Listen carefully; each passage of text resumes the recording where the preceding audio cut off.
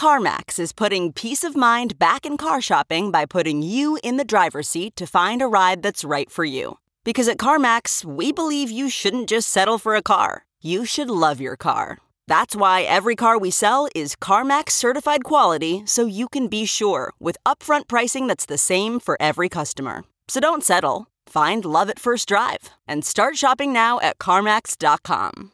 CarMax, the way car buying should be. Okay, picture this. It's Friday afternoon when a thought hits you. I can spend another weekend doing the same old whatever, or I can hop into my all-new Hyundai Santa Fe and hit the road. With available H-Track all-wheel drive and 3-row seating, my whole family can head deep into the wild. Conquer the weekend in the all-new Hyundai Santa Fe. Visit HyundaiUSA.com or call 562-314-4603 for more details. Hyundai, there's joy in every journey.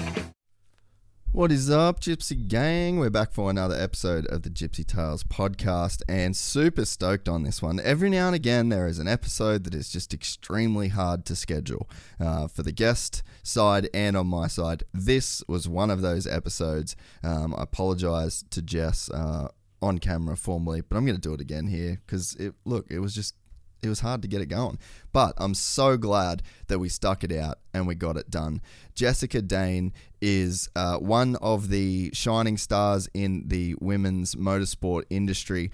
She's been working at Triple Eight for a while now and is going to be taking over team management duties alongside Jamie Whincup in 2022.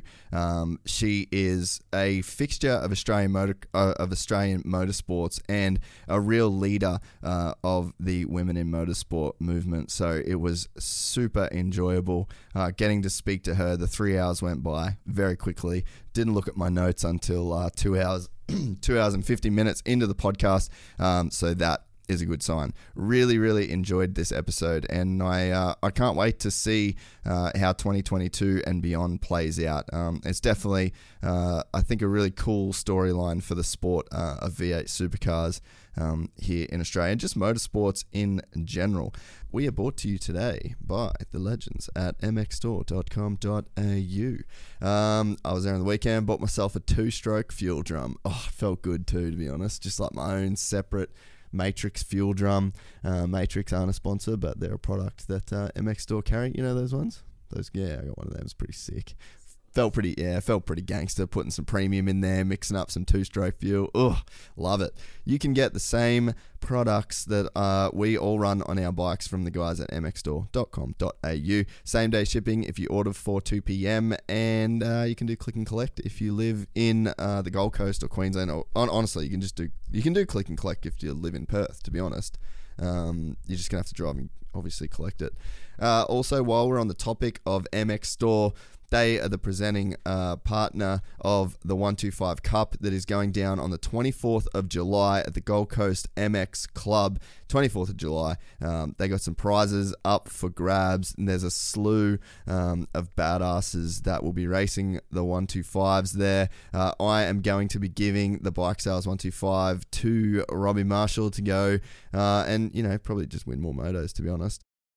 We are brought to you today by the guys at Dixon Flannel. You can head to dixonquality.com.au. Use the code GYPSYGANG. That is going to get you 20% off. I feel like every time I'm kind of at a track or I kind of run into somebody, they mention just how good Dixon Flannels are. They've owned other flannels in the past, and I always get the same thing. Dude, how good are Dixon Flannels? They're very good.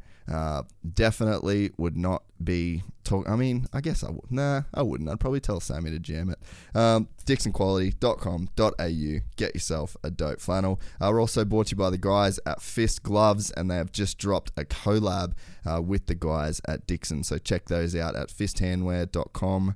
We're brought to you by the guys at Rival Ink as well, rivalinkdesignco.com for all of your sticker needs for your dirt bike. Also, jersey prints. They've got a dope range of merch. And if you're following the guys on Rival, you'll notice some pretty epic content that has been on their Instagram of late. Super cool to follow if you're into motocross or motorcycles of any kind. We're also brought to you by the guys at Cricks Tweed. You can head to crickstweed.com.au. Check out their epic range of new and used vehicles. Sadly, today I just returned the Mitsubishi van. Very, very torn. On the one hand, the ute is quite comfortable. I really do enjoy my Mitsubishi Triton. But on the other hand, that Mitsubishi van made riding extremely easy. We're going riding tomorrow. It'll be the first time back in the ute. And look, I can't lie. I miss the van big time. You can own either the Mitsubishi Triton or the Mitsubishi van by heading to the guys at crickstweed.com.au. Also, merch is online at gypsytales.com and freshly online as well. It's the first time we've really done anything like this. We just dropped an 8-part vlog series that followed us from Gold Coast all the way to Manjimup and back. We rode with Sam Hill, the GOAT of mountain biking. We raced one of the craziest races in the world. We had our Gypsy Tales ride day at the Bunbury motocross track, and then we carted our sore and sorry asses all the way back across Australia. It was a huge effort for us to get all these videos done at the same time as kind of keeping the wheels turning here at the podcast. It's like 40 minutes if you watch all of those videos in a row, maybe a little bit longer. So yeah, head on over to YouTube, give us a like, give us a comment, and we would really appreciate that. Also, it was brought to my attention the other day that listeners of the podcast might have businesses that could benefit from advertising on the podcast. Hadn't really thought of it before, but been approached by people that listen to the podcast and love the podcast. If you do have a brand and you would like to speak to the Gypsy Gang and the audience that we do have, you can email us at gypsytalespodcast@gmail.com. We would be stoked to work with you. All right, that's enough from me. Thank you all very much for listening. Thank you to Jess for giving us 3 hours of her time. I thoroughly enjoyed this conversation, and I'm excited to have her on again.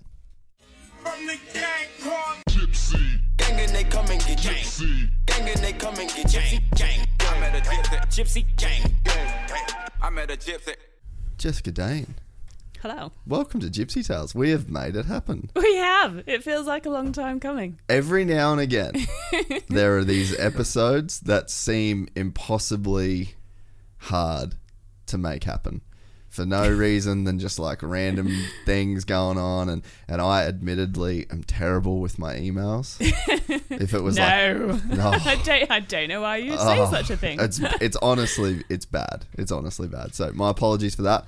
But we spoke right before we went to Manjimup, and then I did not really I'm actually still tired from Manjimup, and I'm not sure if I'm ever getting back how I felt before that trip. It was just one of those ones that seems like it really took something from me. Still playing catch up. Well, that's a sign of a good trip, isn't it? Like, I look back in my life and I can see 3 trips that I've taken where I've been written off for at least a week afterwards. Yep. And that's been a girls' trip to Zante.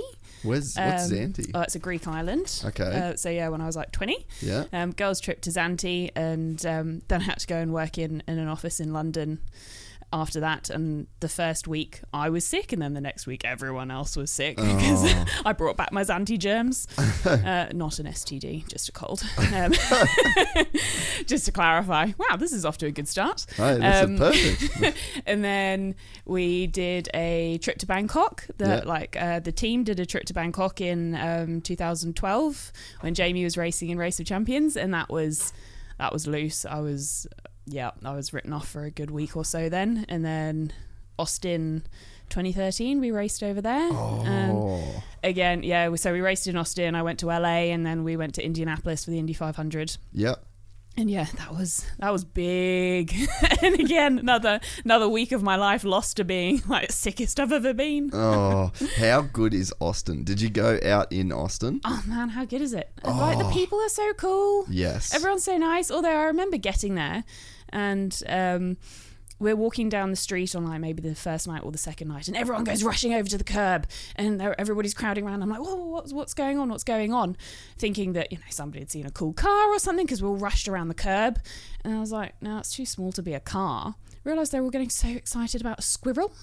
And like, to me, being English, seeing a squirrel is like seeing a possum. Yeah. I just want to get a gun out and shoot it. Yeah. But everyone was like, oh my God, it's a squirrel! wow.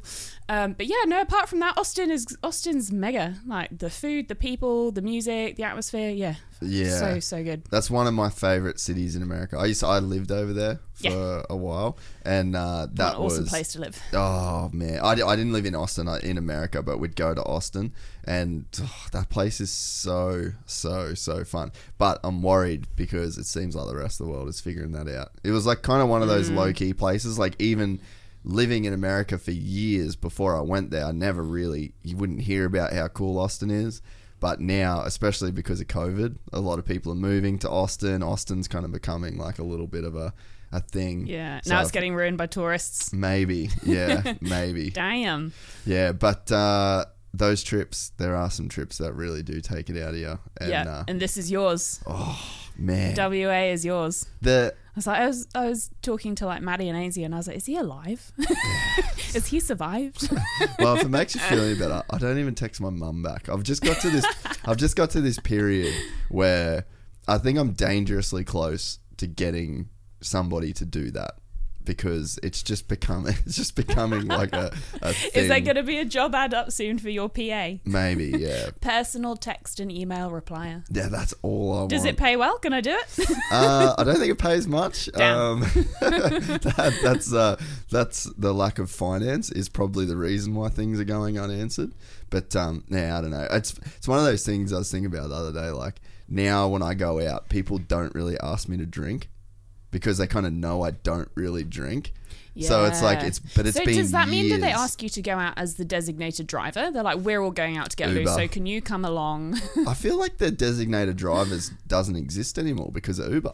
Yeah, true. But is that the sign of being in cities though? Like certainly if back in the UK, like I'll go back to where my mum lives or my sister lives and where I grew up, and I'll say, oh, are we getting an Uber? And they're like, what?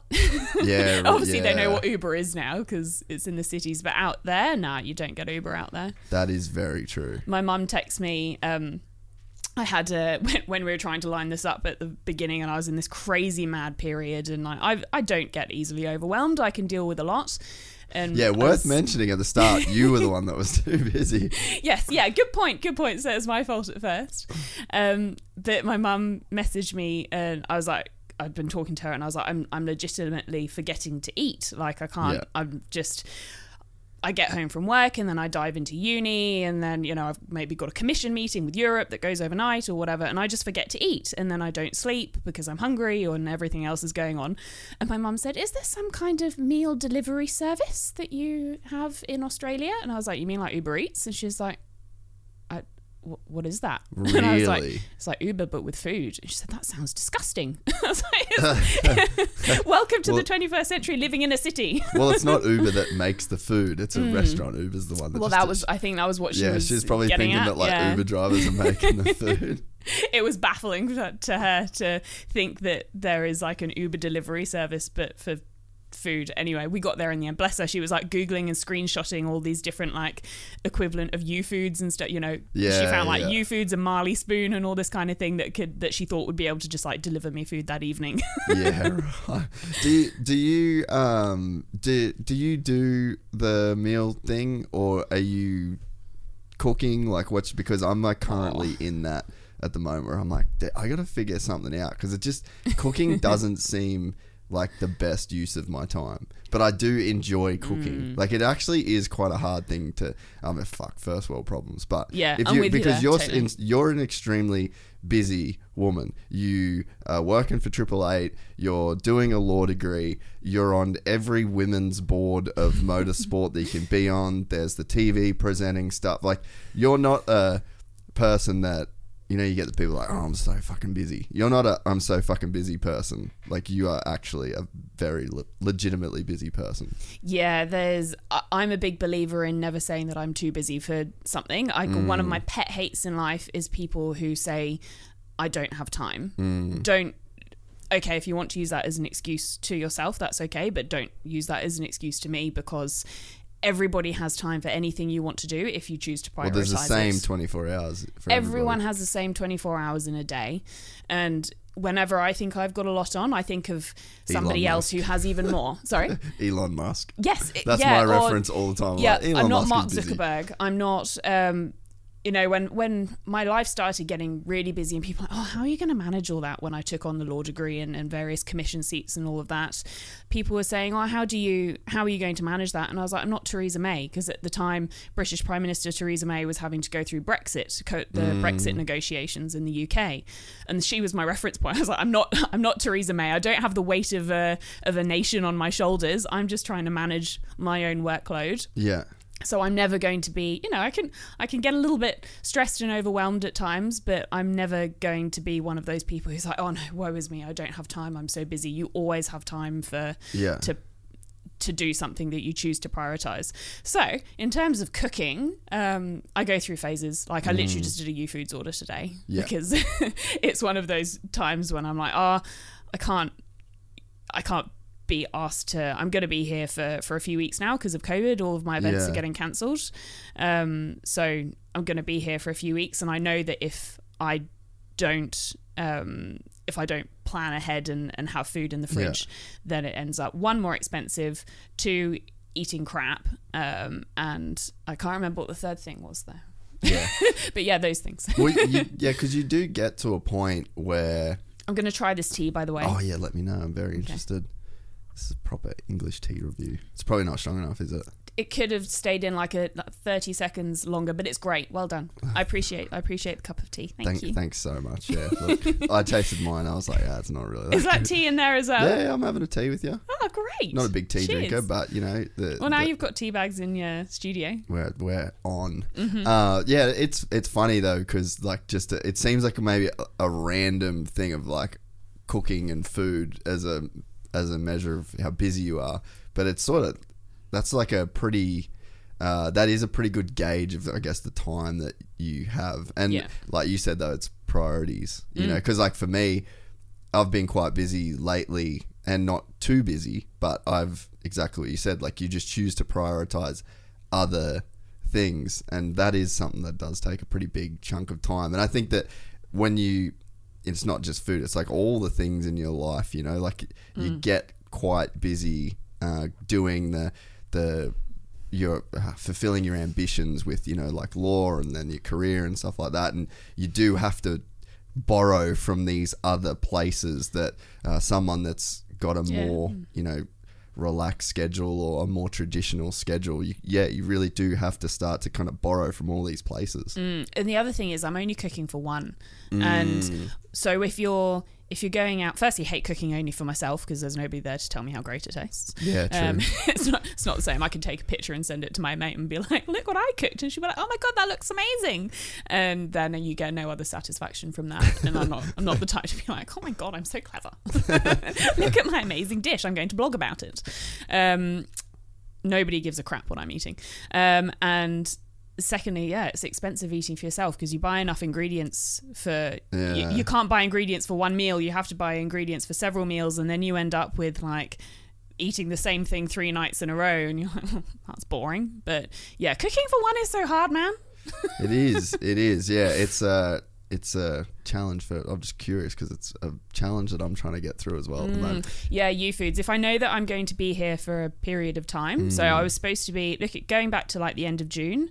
I had a couple of weekends at home in June, and then it was like last weekend of June through until it should have been like the first weekend of September or last weekend of August or something. I was supposed to have an event on every single week, and all of which would have involved traveling and minimal nights in my own bed, which is how I love life.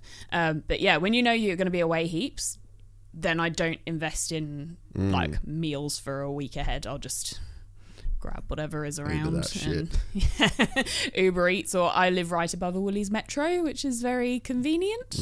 Apart from it's always a COVID hotspot. It's like you go through the list of places and it's always on there. Fuck.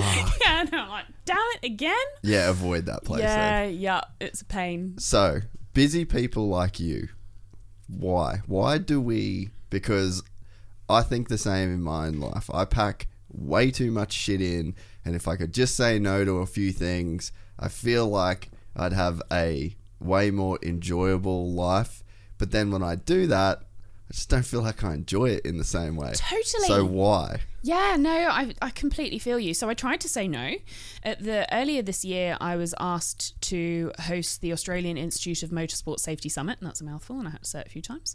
And I said no because it was in the first week of June, which for uni is exam period and / end of semester. So your last assignments are due and your exams are just about to start. So I said no because it was not great timing. And then like a month or two later, I got a call saying, we really need you to do this. And I was like, okay, yes.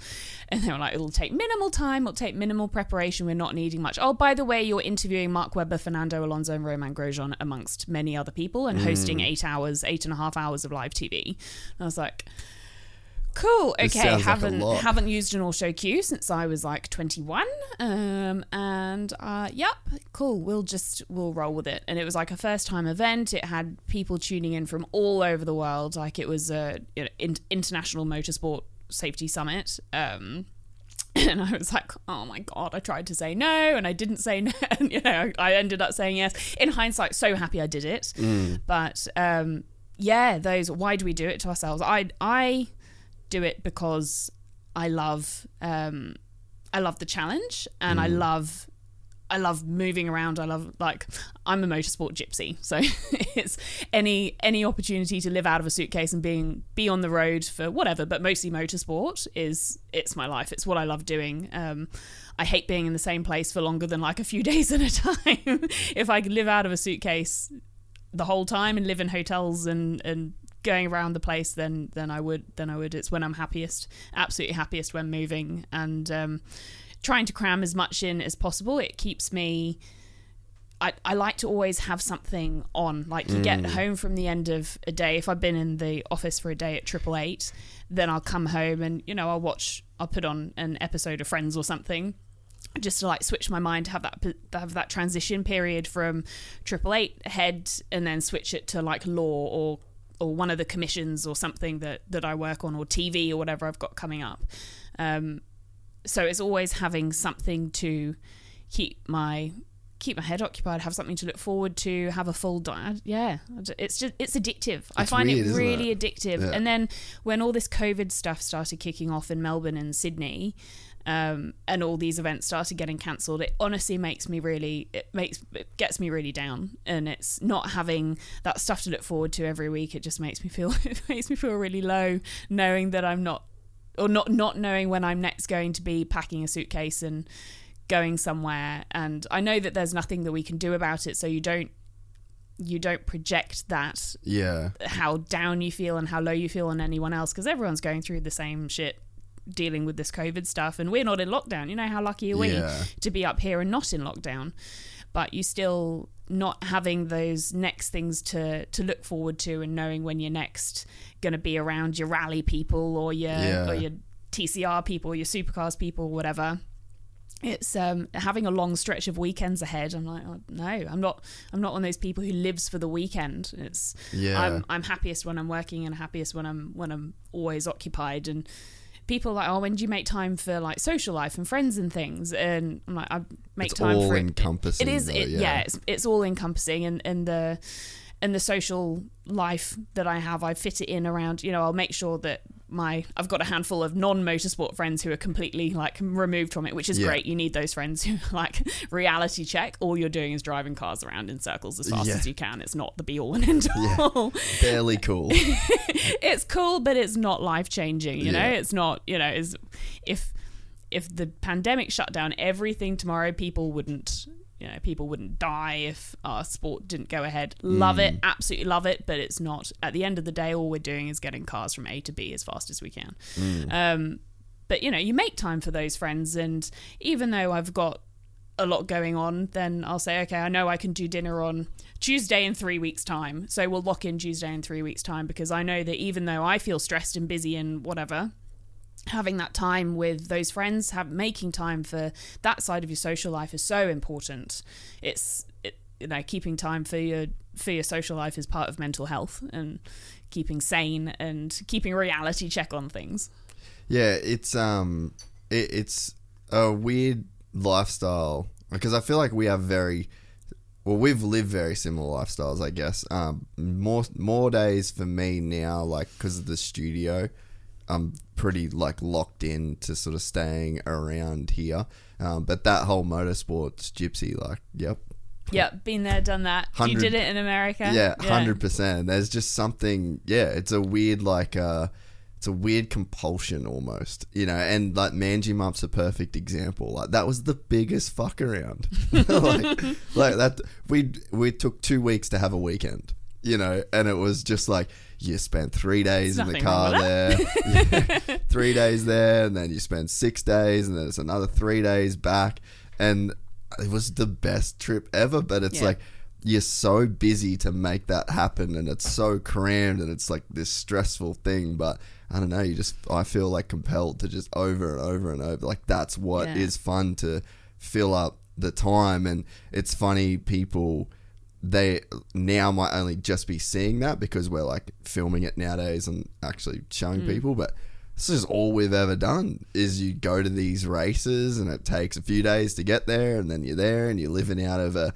van, or you're camping at the track. And I don't know, there's just something that is so rad about that experience that you'll kind of, I don't know, there's a bunch of shit in my life that's in shambles. Do you feel like you have a low on the other side of that? Like, does the event finish and you're like, oh man? No, I don't know. I'm not sure. I get lows. I've thought of that. I get lows after events. I get like post rally blues or post Bathurst blues or whatever it might be. Which... You know what? I was watching the videos that we put out. I was watching them last night, and I was watching the racing and really being like, oh God, that was good. Like, I can't wait to go back yet next year. So I guess in a sense I kind of do, but I haven't. Yeah, I've never really thought of it like that. So but you don't feel like it's the blues. Nah, well, that's good. Yeah, I can't wait to get back there. But I guess in a sense, there's kind of always another thing. Like, we're going to Rocky in a couple of weeks. Yeah. So we've got like this race in Rockhampton. So I guess if I didn't have that, then maybe. But the interesting thing is, this period since February last year, I haven't got on a plane. So that's the longest since. So I didn't. How are you going with that? I fucking love it. It's been sick. I don't like planes, and like okay. I mean, not to. I guess you would have done it an equal amount, I'm sure, but that's definitely something I've done enough of. But I found myself just as busy with other things. I thought that when I stayed home and that element of like just easy traveling and flying everywhere, I thought that would slow things down, but it's kind of become clear to me that I'm just not that person. No, would you want to be that person? Sometimes I would think that it would be better, because like we said, you know, there's certain sacrifices that you have to make, like other parts of your life that you sacrifice to have those things. So I guess in a way, I guess that would be balance though, right? Like just trying to balance it out. But it seems like way more fun to not have that that balance. Yeah, I know that ultimately I know that even though going racing every other weekend means that I miss out on friends' birthdays or weddings or engagement parties or whatever it might be, all this really adult stuff that all my friends are doing and I'm not. You miss out on all that kind of thing. But I ultimately think, am I happy? Say this weekend, I've got a friend who was moving. She's relocating down to the Gold Coast. So the girls had drinks they had drinks at one of the other girls' houses, and I missed that because we were up in Townsville. But and as sad as I am to have missed her leaving drinks and getting together with that group of friends, I think, am I happier in Townsville going racing? Yes, absolutely. That's a massive tick for me, is that I can look at, I could have done A or I could have done B, and I know that I'm happier doing A. Yeah. So that's ultimately how I weigh it up. Yeah, it's disappointing when you can't get to certain things, but I never feel like I'm being forced into doing anything. Instead, it's always a choice. Yeah. So what's the juice in racing for you? Like, because you're not driving the car when you go to Townsville, and there is this there is a juice that comes from that squeeze of like going there and grinding, being a part of the team. And it's not, I guess, you could say like there'd be juice that comes from Triple Eight, but in terms of just motorsport, because you're so active in the community, like what's the juice for you? Yeah, it's such a good question. I've been asked that a couple of times, usually when drunk. But yeah, you're right. I don't drive, so people are like, oh, so why do you have such a passion for it? And although earlier I said, you know, if we're getting from A to B as fast as we can, and that's all it really is. Oh my God, it's like, but it's the best thing in the world. Yes, that's all it fundamentally comes down to, but I absolutely love it. So for me, racing it's about the people. I don't necessarily class myself as a people person, but then I thought about this the other day, and you think, if you're driving along and your mind wanders off, where does your mind go to? Does it go to people or processes? And my mind goes to people, and that's how I figured that actually, as much as I deny it, I am a people person.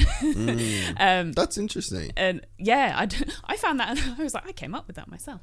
people or processes. Yeah. Okay. That's how you work out that's how you think about whether you're a people person or not. So I was like, ultimately, I am a people person as much as I try and deny that I'm a people person. Yeah.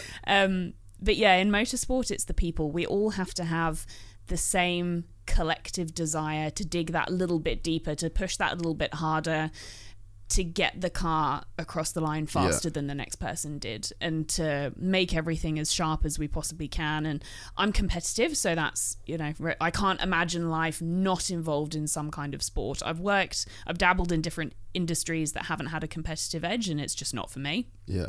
But it comes back to the exhilaration of sport, and with motorsport, I love that the car's out on track and the people watching it only see the driver. They don't see everything that goes on behind the scenes. It's such a massive team sport. Yeah. And it sounds cliche, but at Triple Eight we are a family. I can definitely attest to that. We spend so much time together. You have to be. I haven't been around other V8 race teams as much, but just through Red Bull, I've been around that garage more than any other team, and you know, you get to know people in the organisation, and that's exactly how it does come across. It is cliche to say it, but that is how it seems. Yeah, I hope so, and I hope that we make everybody else feel. Everyone who comes into our garage or into a workshop, I really want them to feel like they're part of the family as well, and that's so important to me. But in terms of, the juice that drives the motorsport passion, I think somewhere it has to be, you have to kind of be a racing person. Again, another cliche, you know, you talk about people being racing people or not racing people, and you can definitely pick up a love for it, but I've been exposed to it from a young age through family, and although I lost touch with it when my dad moved over to Australia, so I had from about the age of 12 till I was 17-ish, I was a bit, I lost touch with it, still followed some motorsport to some degree, but certainly not as involved as I had been as a kid, and then refound it when I was 17 when I went over to Bahrain for the supercars race there. And saw what it was all about. Got to go in the garage, watch a few races. It wasn't a great race. It was 3 races. First race we DNF'd both cars first lap. That's good. It was a great start. Great weekend. Qualified terribly, and then both cars out first lap, first race. But then Craig went on to finish 5th in the next race and 1st in the last race. So that was all right. And yes, I still remember all those race results from 2007. But that just reignited it all for me. I was like, that was the best weekend ever. And it was already planned that I would come out to Australia and work as a mechanic when I was 18, just turned 18.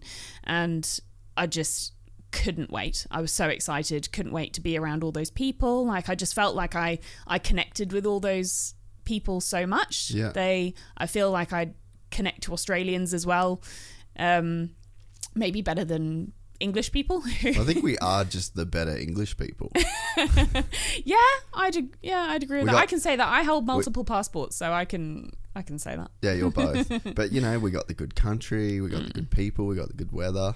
I remember I had to do like a bit of a visa run, so I flew flew from Florida to the UK, and I'd been shooting this documentary with this English band, and then we did this tour, and then I went back, and then I had to do this visa thing. So the tour manager for this band was like, mate, just come and stay at mine. And, you know, I was like, all right, sweet. Where do you live? Doncaster. And I was like, sweet. All right, sounds good. Middle of fucking winter. I spent 3 weeks in Doncaster. And I was just like, what the fuck were they doing sending convicts to Australia? They should have kept all of the fucking people that they didn't like in England and then shipped everybody else to Australia. I was like, you guys completely fucked this whole thing up. Can you imagine being a convict rocking up in Australia and being like, man, I hit the jackpot, dude. Sweet. Oh, wait, there's a thing called summer? Okay, there's an awful lot of history that we're ignoring there, but yes, the principle of starting a life in Australia is, yes, it's something I feel very privileged that I've been able to do. It wasn't the easiest. Like, people just assume that because my dad's here, I could come here, but he missed the window for getting my sister and me residency. So we had to jump through a few hoops and pretending that I was doing a master's degree when I wasn't. And there was a danger that if they found that out, then I could have my temporary visa and then my residency revoked. And you know, it wasn't the smoothest sailing, but I got my passport now, so I can say this now. Yeah, so we good. Come get me. No, don't. The cool thing too, I think, with racing that I've thought about a lot recently is that, let's use Triple Eight for an example. That's like the best team in the pit, one of the best teams in the V8 Supercar paddocks. All right. So to get to that level of organisation requires really great people. And I think that what becomes so addictive about being a part of a race team that performs at a high level is that you are surrounded by these really great people, whether it's great drivers, great engineers, great mechanics. Like, everybody that is in that organisation has been picked. It's like a natural selection process, you know, like evolution of that race team means that every new employee is better and better and better, and the culture gets better. And I think that that's a big part of it as well. And there's an accountability of being kind of to the right of somebody great and to the left of somebody great, and then you feel like you need to kind of be as much a part of that. So I think that that's a big thing. So when you say people, I think that that is a huge factor of it, is that you're just around these high level achievers. And when people say like you're the sum of the 5 people you spend the most time around, it's like, well, man, there's a whole organization of people that you're around that is going to kind of lift you up as well. And then that everybody's feeding off everybody. Yeah, we have it's definitely a process of making sure that you've got the best people, but also that the culture of the organization brings out the best in those people. So we've still got a handful of employees who've been there since 2003 when my dad first took over the team and started Triple Eight Race Engineering over here. So it was in the UK in the 90s. That was when he started it in the 90s. In the British Touring Car Championship, bought a team over here in 2003, and so Mark Dutton, our team manager, Jeremy Moore, technical director, although he did leave for a bit, worked for Porsche in Germany for 5 years in the middle. Kenny Mack at KRE, who does our engines. There's a core group of people. Ty Friel, who's number 1 mechanic on Jamie's car. They've all been there since 2003.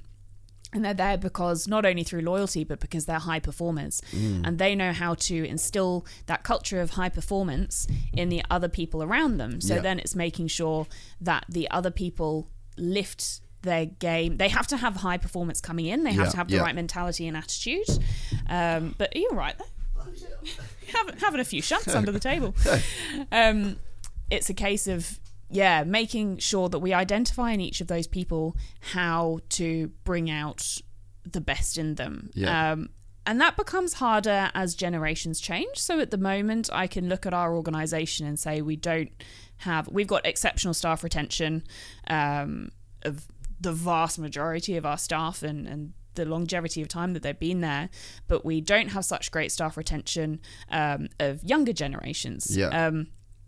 And there is a definite generational attitude shift of the people who we're bringing in from university now, or within the last few years come out of university, and so we're needing to adapt our culture to bring out the best in those people, because there's more focus on work-life balance, and there's more focus on what an employer, it's not only what you can bring to the organization, it's what the organization can do for you as well. It's not a privilege to work at Triple Eight Race Engineering. We try to make it a great place to work, and that comes a lot from winning races. But equally, we need to recognize that if they can find better work-life balance and a better pay packet, more reasonable hours somewhere else, then they're probably going to take it. It's not, we can't just rely on how cool it is to work in motorsport anymore to guarantee that they'll stay with us forever. And that's a process that Jamie Winkup and I are kind of working through at the moment, as to how we work that into Triple Eight's next era, which is kind of, we're in that transition phase at the moment, which is interesting. Yes, that's very interesting that you say that. So there's a thing, so for me in the motocross world, like that's sort of where I come from, is more so two wheels. But that is like the culture within the industry is like, well, you want to work in the industry, right? Like you want to get some free tires and some free gear, and then sort of there's a bit of a culture within that industry of, you just get these young kids that'll do it for free essentially, and then they'll kind of grow up and do their thing, and then when they realize that they want some real money and that they want to actually buy a house and that it's not really going anywhere, then the next kid's coming up that wants the gear for free, and like it's a kind of a weird sort of culture. And then you end up, I've noticed that there's a lot of companies where you end up with guys that's just how they started. There's no real degrees in the sport. There's no like legitimate outside qualification. Yeah, almost. Yeah, it's like there's people aren't really coming in from outside the industry, bringing their skills and expertise. It's sort of such a bottom up, which I think is really good in a way. But then I also think you just end up with that constant turnover of people that it's like you'll get these new kids that come up that just want the free parts and the free gear. It's not a real career type deal, and I think it's a problem because people want to work in motorsport. So I think that you guys can identify that, yes, it is cool to work for Triple Eight Racing, but you can't just sell it on the cool. Like this has to stand alone as a great organization to work for. It's got to go both ways, and it become like a real company that real people work for, and you can have a real future. Yeah, I've kind of developed a little motto for myself that when I say it to other people kind of more outside of Triple Eight, they understand. We can't have, our culture shouldn't be based on winning races. We should be winning races because of having a good culture. And now that we're going through this interesting transition period and expansion, I mean, if anyone had said to us this time last year that Triple Eight Race Engineering would be expanding, in the middle of COVID, when we're just starting to go racing again, but we just finished developing ventilators for the government and working on them for the WHO and things, incredible period of diversification, but we didn't think that it would lead to leasing a new workshop and investing in $1.5 million worth of new equipment and machinery, and new people and training staff up, which is a really exciting period. But if anyone had said that this time last year, I would have been like what a fucking laugh, man. But then we're going through that at the moment, and it's a really interesting period of how do we manage that expansion and that growth. And actually this is now when we need to bring people in from outside of motorsport, because currently you're talking about how it's always the same people coming up and it's the same circle over and over again, and that results in the same kind of people. You're not bringing in different ways of thinking. You're not getting the diversity from outside. And that then ultimately leads to a lack of innovation. So one of the key things, I think, to bringing we work in an industry that survives on being innovative and forward thinking. And if you don't have a diverse workplace, and if you don't have injections of new ways of thinking, then you're going to fall behind in terms of innovation. You need that diversity of thinking in order to be innovative. And that's why it's so important to be able to bring in those different ways of thinking and pull people in from elsewhere. And this expansion has required us to bring people in who have specialist knowledge of these machines and equipment from outside of motorsport, because nobody within motorsport is doing what we're doing, and very few people outside of motorsport are doing what we're doing. We're investing in machinery that doesn't exist in Australia, let alone Queensland. So we need the people from outside to come in, and they're not going to have the same mentality as we do in motorsport of, you know, on a race weekend you work stupid hours when you have to. We're trying, it's got a lot better. COVID has forced us to cut our cloth accordingly, and that's definitely been a good thing. But still, if you need to dig deep and you need to do an all-nighter to get a car on track the next day, you do it. And that's just the way it is, and people coming in from outside don't necessarily have that mindset. So there's a definite difference between you know, if you look at the hours that people do, if you're race team, because you value your weekends, you'd rather dig deep and work until stupid o'clock in the morning to get a car in the transporter because it means a weekend at home. Whereas if you're not on race team and you're predominantly manufacturing focused, you might want to come in and work a weekend because you know that when it gets to 4:30 you want to go home and spend time with your family in the evenings. So it's different ways of thinking, and both there's no wrong or right way, but it's finding the balance of keeping everyone happy in a very different workplace. It's a really interesting challenge, and it's something that I'm enjoying understanding more and sinking my teeth into more over the next few years. Yeah, because there's definitely, when you work for a race team, it isn't a normal job. Tea's finished. Is it? Then yeah, it was all right? It was. Yeah. Okay. Got cool. better with every gulp. Oh, perfect. Until Thank it got you so cold on much. that last one. Working on a race team is not a normal job, and I mean, fuck. I guess there's a lot of jobs that require you to go above and beyond, but when you sign up to work for a race team, I mean, it's a collective. Like, it just is what it is. The car has to be on the track at this time, and J-Dub might put it in the wall in quali.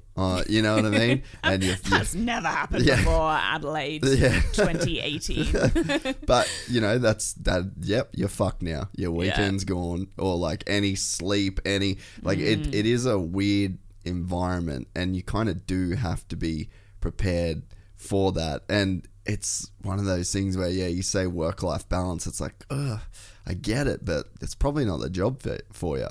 Yeah, and what I actually really don't like the idea of work-life balance, because I think it was Stephen Fry. If anyone's familiar with Stephen Fry, he's British. He says that he doesn't believe in work-life balance, because if you've got your balance right, then there should be no such thing as work-life balance. You should be doing something you love enough for that to be what you class as life, and I'm a massive believer in that, but not everyone is fortunate to have that. You know, there are jobs that have to be done in the world that people aren't passionate about. They don't get excited about waking up every day and going and doing, like probably both of us are lucky enough to do. And actually, I've been thinking a lot about that recently, is that I'm so fortunate to love what I do. And also in my, not my role, but my lifestyle, I'm so lucky to have the flexibility that I do. So when I've, you know, three years ago, whatever it was, when I was like, I feel like doing a law degree, I have the flexibility in a business that I own or part own to say, okay, guys, I'm going to be part-time in the office because I'm also doing a law degree. And now that I'm doing the law degree, like the way that my units have rolled out, I'm actually only going to be doing like part-time uni now until I finish, which should be in a year's time. Full-time back at 888, but then I have the flexibility to say, okay, well, I'm doing the Channel 7 broadcast for the TCR round this weekend, or I'm doing the 7 broadcast for Rally, or this weekend I'm down here hosting this for that person, or I'm doing a panel for that person. I have that flexibility. Yeah. And I'm not going to be in until 9 a.m. tomorrow because I've been up till 3 a.m. doing a commission meeting with Europe or whatever it might be. And that kind of, I'm so lucky to have that flexibility that not everyone does. I mean, I'm reading a book at the moment about a lawyer she's a lawyer and a writer, about my age. I think she's a couple of years younger, in Brisbane. And oh, really? She, it's a really heavy hitting book. It's called Eggshell Skull. What's the book about? It's predominantly about, it's about her own experience with being molested as a kid. Yeah. And it's all about how she's been exposed in her position as a judge's associate and working the district court to hearing all of these absolutely fucking awful cases of rape and sexual harassment and molestation and child pornography and all this awful stuff. And it's such a heavy hitting book. But I feel like, especially as a law student, it's important for me to read. It's important for anyone to read because it really shines a light on how our justice system treats sexual harassment and rape and sexual abuse and all that kind of stuff. And I can't remember why we got onto that book. Anyway, what? Important book, but I can't remember why I was talking about that book now. Something about doing law. Yeah. How on earth did we get here? What were we talking about there? Can you help us out at all? Zoned out. Yeah, I just got engrossed by that book. I was like, yeah, wow. no, it's a really hard hitting book, but yeah, something about law and court. So we're work-life balance. That. Yeah, and then you're very lucky that you got this. You're able to do your degree. What? Yeah. So, all right, let's just completely. Let's just leave that. Let's just leave it for now. We'll come back to that. And knowing me in like 3 days' time, we'll be like, oh my god, Jace, I've just remembered. Why do a law degree with everything else that you've got going on? So it was 2018 when I decided to do it, and I feel like it's something that it suits my brain, and if I had wanted to go to uni when I went to uni the first time, when I was 19, I should have done law, but I didn't want to go to uni, so it never even factored as something that I should do, because law is not the kind of thing to do if you don't want to be there. It's fairly intense.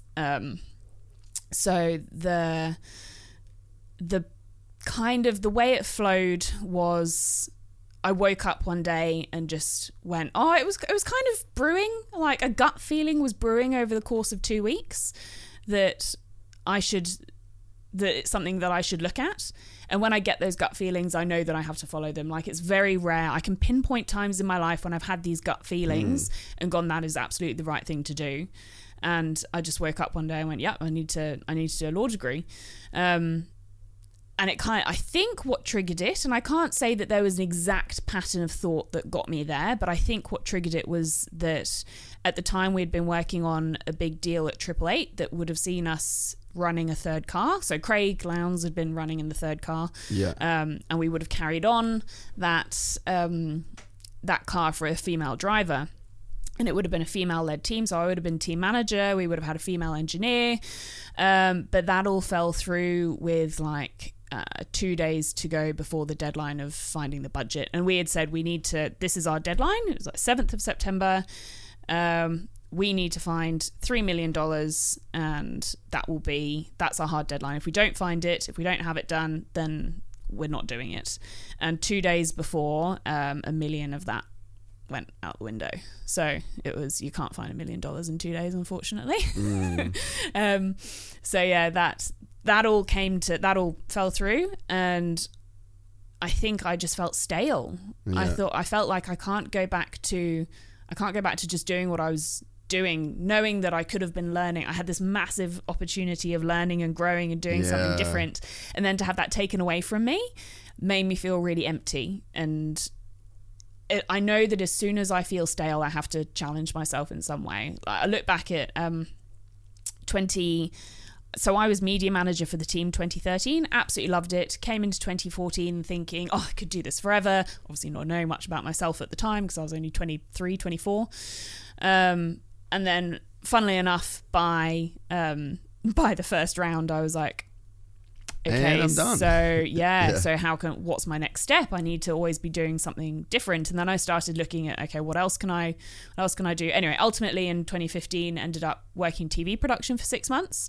Not even that long, I don't think. And just went, I needed that challenge, the shock to the system to do something different and challenge myself and stop that feeling of feeling stale. Yeah. Because I identified that although I was happy, I wasn't really happy. Like, you can be so happy going racing, but was I really feeling like I was learning and achieving and challenging myself? No. And that's not when I'm really happy. So I needed to go and do something else, rediscover how much I love motorsport, and remember that that's what I came to this country to do. How much you learn about yourself in those situations is so valuable. So anyone who's brutally honest about, that's not necessarily, this isn't what I thought it was going to be, I'm not learning about or I've learned something about myself that I didn't know, then I have complete respect for that. If they can sit with me in a meeting room and say, it's not, I've been in this job for 3 months and I'm not happy, and I've experienced it and it's not what I want to do. I've learnt this about myself, and I'm like, respect to you, I've been through exactly that. I know exactly how you feel, so we'll do whatever we can to support you, as long as you don't leave us high and dry. The thing to be always learning, I've seen in my own life, I probably didn't think that much of it until maybe the last few years when I started doing jiu-jitsu. And I just figured that I was like obsessed with learning about shit. And I guess maybe I'd got to a point where I'd been doing the film thing for 10 years. Like, I guess that's like a legitimate career, like you do something for 10 years, you'd get long service leave. And then like motocross, I've been doing that my whole life. And I felt stale. I didn't even look at it through the lens of learning. And then as soon as I started doing jiu-jitsu, the learning curve was just so incredibly steep. And I'm guessing maybe that's something similar with law. Like, you throw yourself into something that is just a completely new exposure. That definitely, I look back at my life, I'm like, oh man, you have always prioritized learning. Like, I was the kind of guy that a new camera would come out, I'd buy a new camera, I knew every single button on that camera within the first 2 days of owning it. And then I'd get a new product, I'd buy a manual on it, I'd read the thing. So it just wasn't until I had something like jiu-jitsu that was right in front of me that was so hard to learn, there was so much there to learn, that I realized that actually was such a valuable thing in my life. And now I've just try and look through that lens of learning. And I mean, I think that you can learn super valuable lessons in extremely random places. Totally. And learning and challenging yourself takes so many different shapes and sizes. I think as kids we're taught that learning is going to school. Learning is a formal education, but that's not all it is. That's just one way of learning. And that's where I hope that in years to come, the education system gets more diverse, and actually we'll have so many more valuable people in the world if we tailor the education system to better suit each of those people who's coming through. There's so much one size fits all, but it doesn't. And imagine the possibilities if we stop trying to make everyone fit into the same box. And you're exactly right. So your style of learning is more down the more or less, I don't know, were you a good student at school? I was a smart student at school, but I wasn't a good student at school. I think that's... Oh, you're one of those irritating people who didn't have to work hard and still got amazing grades? I didn't get amazing grades, but I worked exactly hard enough to keep everybody around me semi-happy. And then I just did not want any bar of it outside of that. But the thing that I think people should know is that if you want to learn something, learn through what you're interested in. Like, you have to follow an interest. Interest precede learning. And I think that as soon as, like, Maddie, like, you've worked with Maddie, my brother, on a professional level. he was so fucking bad at school. Like, I can't even tell you how bad he was at school. To the point where, I've said this to him before, but when he was like, oh, this is what I'm going to do. I'm going to manage athletes. I'm going to do this. I'm going to do... I was like, dude, you can't fucking read. Like, what do you think? Like, what are you thinking? Like, but he's smart enough to have started his own business that's doing bloody well. He is fucking killing it. Yeah. You know why? He was interested. Yeah. So he was not interested at school. It was not it, and the problem, like exactly what you just said, is that you get put into this system, and then if you don't fit into that system, Maddie thought he was dumb. I thought he was dumb. You know what I mean? You get that you're a product of that system, and when you don't fit in the box, exactly what you just said, when you don't fit into that box, then you get put on the outside of that box. Yeah. You're an outsider. You're not a quote unquote smart person. Smart people are the ones that do good at school. So here's this kid that spent his whole fucking life thinking he was dumb because of the system.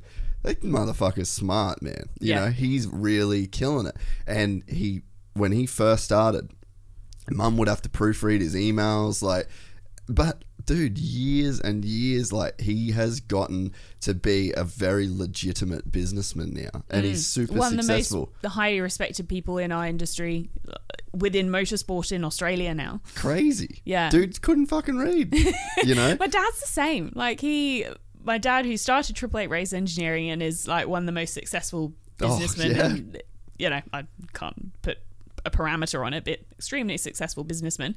He doesn't have an exam result to put to his name. I mean, he was put into boarding school for 1 year when he was a kid, hated it, and was a complete menace, and not in the slightest what you would call a good student. And so he was the only one of his. There were 5 brothers and sisters in his family. He was the only one who didn't get to go to private school, the only one who didn't get a degree. I think all of his brothers and sisters have at least 2 degrees or something crazy like that.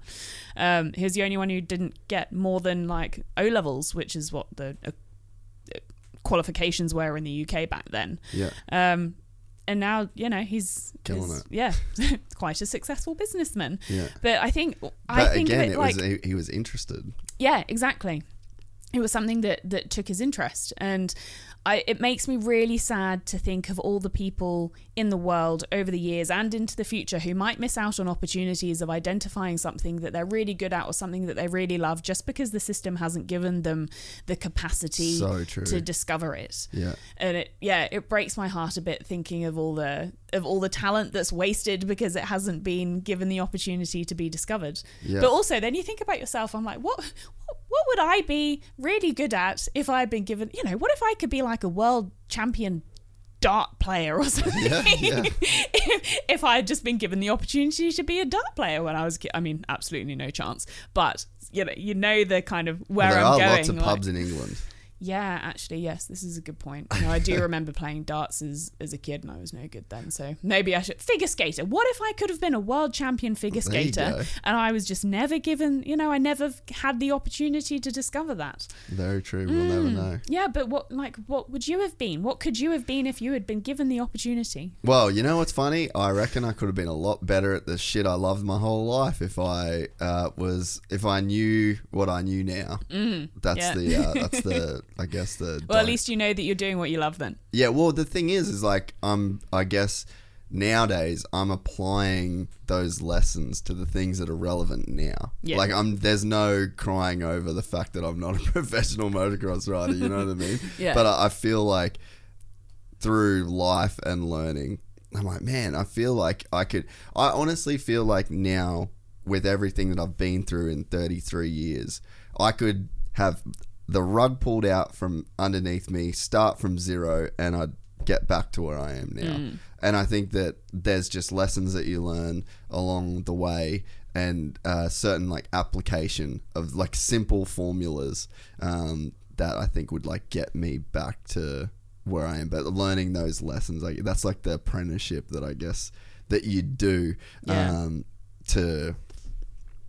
Yeah, you figure out those. I think the formula to be good at anything is the formula to be good at everything, if that makes sense.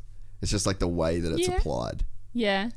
I kind of get it. There's like the same mindset that would make, so for me, like, let's just say this podcast, right?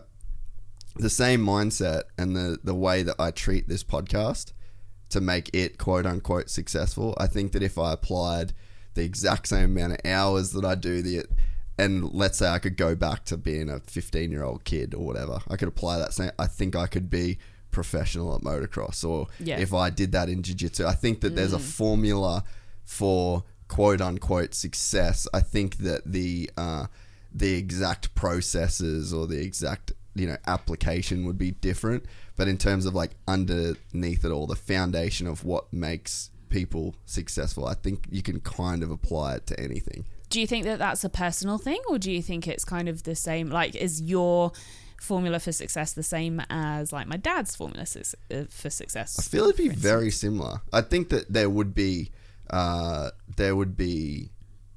deviances from it, just based on, like, I probably don't have to learn how to use the machinery that your dad would have early in the day, but in the same way, like, I learned how to set up the studio. I think that everything, there is like a kind of a basic formula to it, and like a headspace. Like, I'm sure, like, every day I just get up and I come in here like a professional person, and I'm here until I have got my things done, and then I go home. I don't care what hour it is. I don't care how much time I have to spend.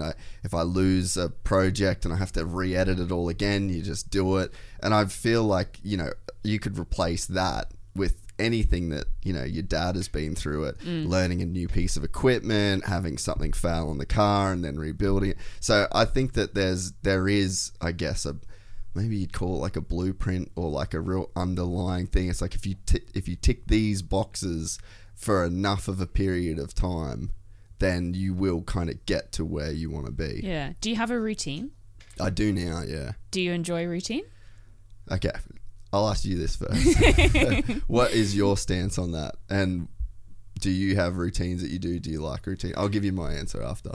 So I thought of it because you hear like you read stuff, for example, about what makes somebody successful, like a big business person or whoever, and they might say, I have the exact same routine. I wake up at this time every morning, I check my emails, and then I exercise, and then I have this for breakfast. And they have like the same routine every day, unless they're traveling or whatever, but they try and stick to that routine.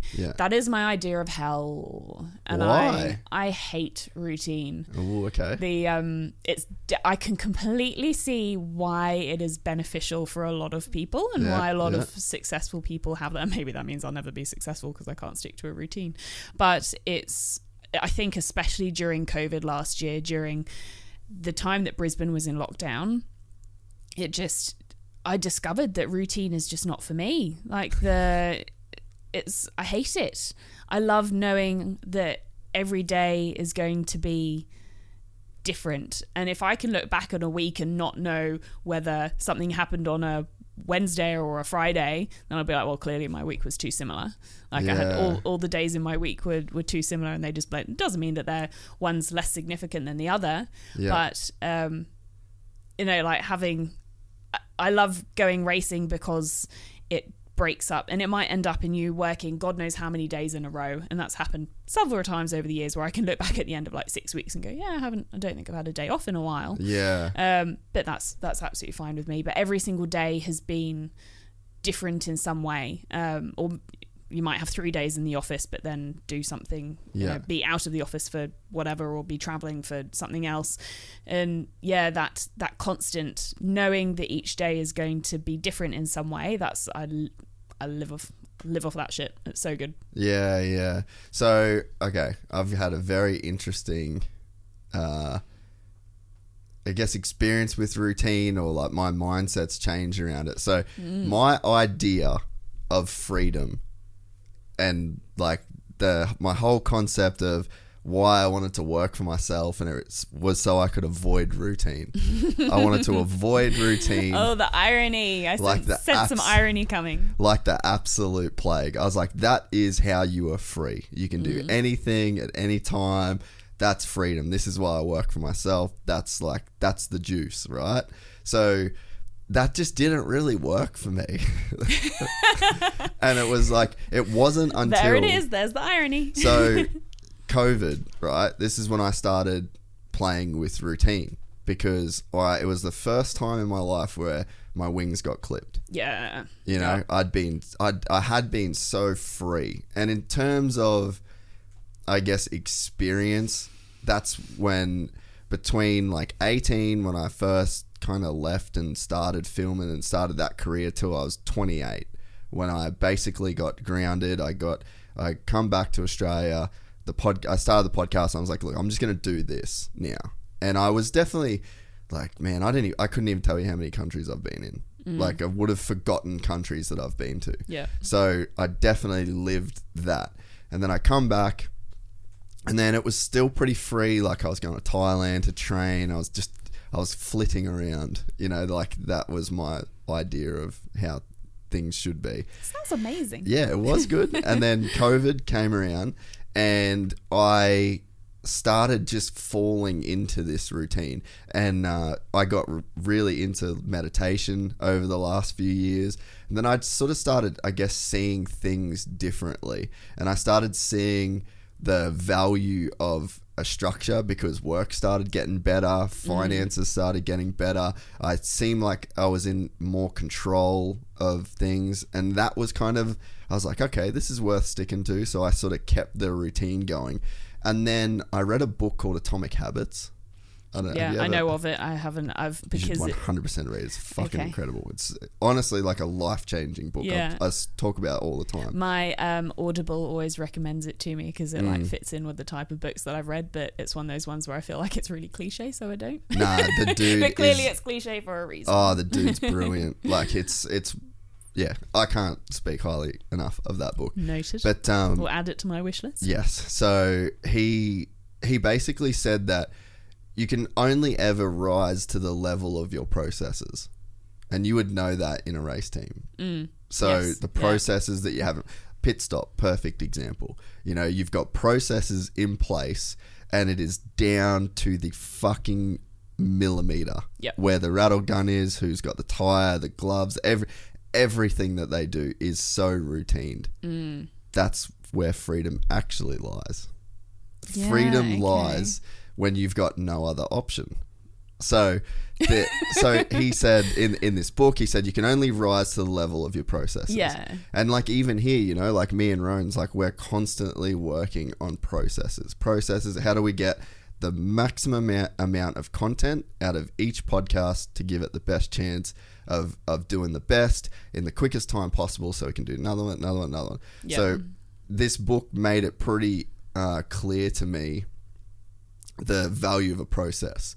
And a process is something you have to do routinely to get the process better. Yeah. And then in like, I guess, the meditation lane, I don't know if you've ever heard any of the arguments around free will, whether we have free will, whether free will exists. Kind of touched upon it actually in my first year of law, although only from a philosophy standpoint when we're examining different legal theories. So it actually has huge implications on the legal system, this concept of free will, because it kind of leads more towards the sense of punishment if people aren't really free.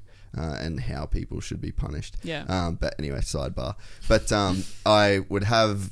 so the free will is pretty in line with like the concept of the self, and the whole kind of theme throughout Buddhism and Taoism and all of the Eastern philosophies. The self is an illusion, and it's not what you actually essentially are. And so that's linked to this argument of free will, right? So then if I had a conversation with a friend the other day, and she was like, oh, okay, well, I think there's free will. And I was like, okay, cool. Well, let's just like talk our way through this free will and see where we land. Like, if you can see what I see about free will. I just said the easiest, the most free decision that you'll ever make in your life is, like, I said to her, name a movie you've seen. It can be a good movie, a bad movie, favorite movie, least favorite. Doesn't matter. Just name a movie that you've seen. Are you asking me to do this now? Yeah, sure. Go. Kill Bill. Done. All right. So Kill Bill. Why did you pick Kill Bill? Because it's my favourite movie. Okay, perfect. What other movies have you seen? In the world? Yes. Ever? Probably The one that I watched most recently was Crazy Stupid Love. Yeah. Not by choice, it was just on TV. Although, good film. Le Mans. Yeah. The Great Escape. I don't know why all these films are coming to my head. Ah! Right? So we kind of get into it, and you say, okay, you chose Kill Bill. Why? Oh, that's my favourite movie. Okay, cool. You've seen all these other movies, but they didn't come to your head. Just Kill Bill came to your head. Or if one, let's say one did come to mind, and then you actually answered quickly enough for me to know that there wasn't a conflict between decision making. It was just there. But let's say something does come into your mind. You're like, oh, but fuck Titanic. Wait, should I say Titanic or should I say Kill Bill? You're making a decision, but you don't actually know why you landed on Kill Bill. You just did, right? Yeah. And so you can kind of follow this back. So where would so when I was talking to my friend, we kind of went through this argument. She was pushing back.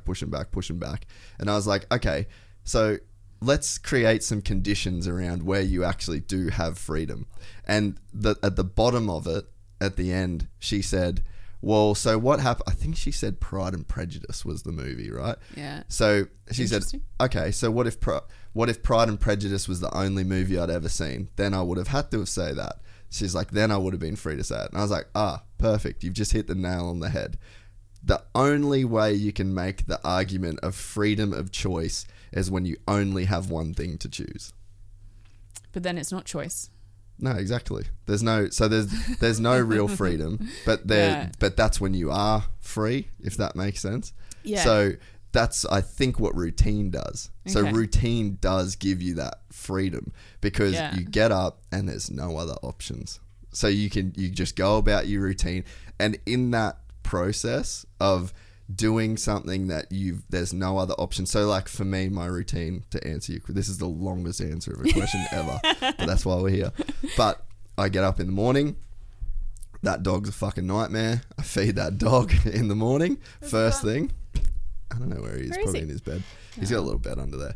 But cute. That he gets fed. I let him out to go to the toilet, and then I make my coffee in exactly the same way. Like zero deviation. It is so routine that it's very free. Like there's no other way. At this point, there's no other way I could make that coffee. So I measure, and I do it the longest way possible because is it a form of meditation and pretty relaxation? Much, yeah. Well, it's a process that you do, and then you do it to just enjoy the process, and then at the end of the process, there's this result. But I'm not really attached to the result. I'm more attached to the process. Yeah. And then from there, I sit in my chair. I have a chair that's just for reading, and then I read for an hour, and then I have a shower, and then my day starts. So I've grown to absolutely cherish that routine. Yeah. There's no freedom in that routine. I don't have to deviate. I don't have to think about it, and I just get in it, and it's done the same way every day. And there's a few things why I like it.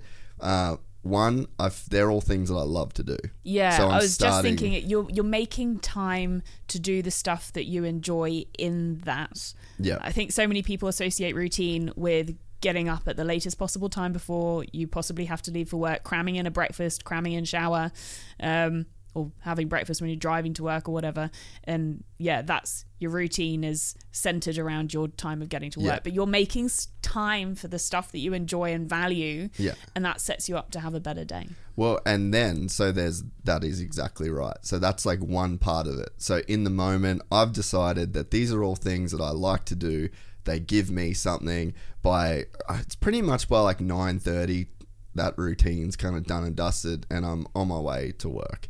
And I know, I enjoy that every day. So there's the enjoyment that I get from that process. So that's one thing that sets up a good day. The flip side of it is, if I'm having a fucking terrible day, I can just rest my head easy at night knowing that I'm going to get up in the morning and do the routine. So it actually makes bad days seem less bad because, again, there's the freedom is just I get to wake up and I do that thing again in the morning. The interesting thing why I brought up Atomic Habits as well, he highlights in that book, we all have routines, but are they the routine that you want to have? You know what I mean? So like you said, getting up as late as possible to cram in, to have the quickest shower, to then have bits of your hair unstraightened because you haven't done it, to then doing makeup in your car. That's a routine as well. Yeah. It just doesn't sound like fun. I mean, that's not my routine, but yeah, but it's plenty of other people's who then go through their day not feeling satisfied, feeling tired, feling resentful. Yeah, and sounds like hell. I was a person too. I was only thinking about this the other day, because now I kind of just like look for processes. I'm like, what's a process that I can extract here? What's a I guess like a step by step thing that I can do that makes this experience a little bit better. Because in the past, like I was thinking about this yesterday. So I got my bike ready on Saturday. I loaded my bike up. All my gear was done. Everything, like I got a mat so that I could roll out my mat. I got like a blanket for the dog. Everything was just done. Like as good as I could do this like packing process, and that was just not me. Like every time I used to go riding, I would be like flustered and frazzled because I was exactly what I just described. I was the chick doing the fucking makeup in the car, you know? And yeah, to me now, after going through, I guess, that transition, I'm just like, I just don't know if I ever want to go back to being that guy that sees freedom as just being able to do whatever I want, whenever I want. That to me, actually, there's too much going on there. Yes, yeah. And I think when you put processes like at 888, our lives revolve around having processes and procedures because they minimize the chance of error occurring. Yeah. And it was only this weekend in Townsville when I was walking past the support categories and somebody had said, we forgot our tire trolley. I'm like, man, how'd you forget a tire trolley? Don't you have a packing list? Yeah. And then I'm like, oh, wait, not everyone operates at the top of the level. You know, if you're just going off for a happy weekend racing, you don't have a packing list. But imagine how much better your experience could have been that weekend if you had remembered your tire trolley, because then you wouldn't have had the pain of whatever solution they came to get their tires from the support category paddocks through to the main series paddock and pit lane every single time they had a race or session on. And it just having those processes and procedures minimizes errors, and without errors you're just generally happier, right? 100%. And think of it like this. So this is also in Atomic Habits. A couple of spoilers here for you, but hopefully... do I even need to read it now? No, probably not. I feel like I'm getting everything from you. I could talk for another 10 more minutes and you pretty much read it. But it's what you said kind of lends itself into a part of the book as well, where he basically talks about there was the British cycling team. Oh, fuck, even better. This is even better for you. They were just completely dog shit in the Tour de France. Like, hadn't won it ever. They were fucking a joke in the Tour de France cycling world, right? So he highlighted in this book, he said, the goal is not the thing that you should be aiming for. So, like, the British cycling team, they wanted to win. They had the same goal. Everybody in a V8 supercar race has the same goal. Yep. So the goal actually does not mean shit in terms of attaining that goal. So focusing on a goal you're completely missing, I guess, the goalpost. The people that focus on the processes that can lead to a goal, they're the teams that get it done. So perfect example of 888. 888 probably, and you could say like 888, DJR, Tickford, the top tier teams in V8 supercars, you would have to, I'm guessing that if you went through all of those garages, you would see 3 teams that had top tier processes. Yeah. And those top tier processes are what delivers top tier results, because everybody on the start line wants to win. One team does. Yeah, I find that goal thing so interesting because it's something that I get asked sometimes, and it's something that our drivers get asked a lot. And people are always stumped when they ask that question to Shane, because Shane's answer to do you set goals is, no, I don't believe in setting goals. Yeah. And at first I didn't really, I never really thought about it, because I always thought, your goals are surely to win races and stuff. But then you think more deeply about it, and actually I don't. The more I've thought about his answer and reflected on myself, I don't believe in setting goals either. I'm exactly the same. A few years ago, I was talked into creating, your goals for the year and put it up on the bathroom wall and all this stuff. And, it didn't, at the end of the day, it didn't mean shit. It was just some writing on a wall of stuff that, would be nice if I achieved it. But did I achieve it? Yeah, one of those goals was, at CrossFit, do 50 unbroken double unders. Yeah. And then I ticked off 50 unbroken double unders. And did I feel any sense of achievement? Nah.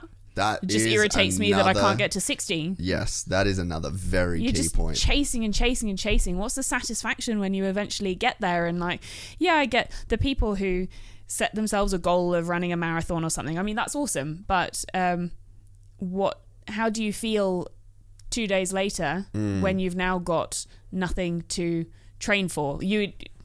People set their next goal and what have you. But that feeling of coming down afterwards and going, well, I put all that effort into, I put all that effort into that day, and it was cool, and I've ticked that box, but who are you ticking it for? Yeah. I don't understand setting goals. But what you said is so perfect, because you spend a very, very, very small percentage of the time, like let's say your goal is to run a marathon, right? But you've never run before in your life. So then it's in 3 months' time. The completion, the feeling of good shit that you get from completing that goal probably lasts like 10 minutes, 15 minutes. But so you've got 15 minutes at the end, and then you've got 3 months. So you're actually with the process a lot longer than you're with the satisfaction from the goal. So I think, again, that's another example of the process. The harder you can commit to the process, and the better you can execute, and the more finely tuned you can get the process, then just go day on day on day, just become obsessed with the process. Then you're reaching goals, but you kind of have got the juices there every day. You don't have to wait to run the marathon to get the satisfaction. And you might have set that goal of running a marathon because it might be for a health reason, you need to lose weight, or it might be because you need to get a health concern under control or something. Yeah. And the marathon is just a milestone rather than the ultimate goal of you've done that and then it all turns to shit at the end. That's why dieting is it's such a warped way of thinking about health, because people are like, I'm gonna be happy when I get to 60 kilos or whatever, and then they get there and they're like, oh well, what do I do now? And unless they've put a healthy process in place to get to that goal weight, then it spirals back out of control, and most of the time you end up putting on more weight at the end of it. And processes and stuff and goals fit into every part of life. It's not just about workplace, it's not just about going racing, and it fits into everything. Have I changed your mind about routine?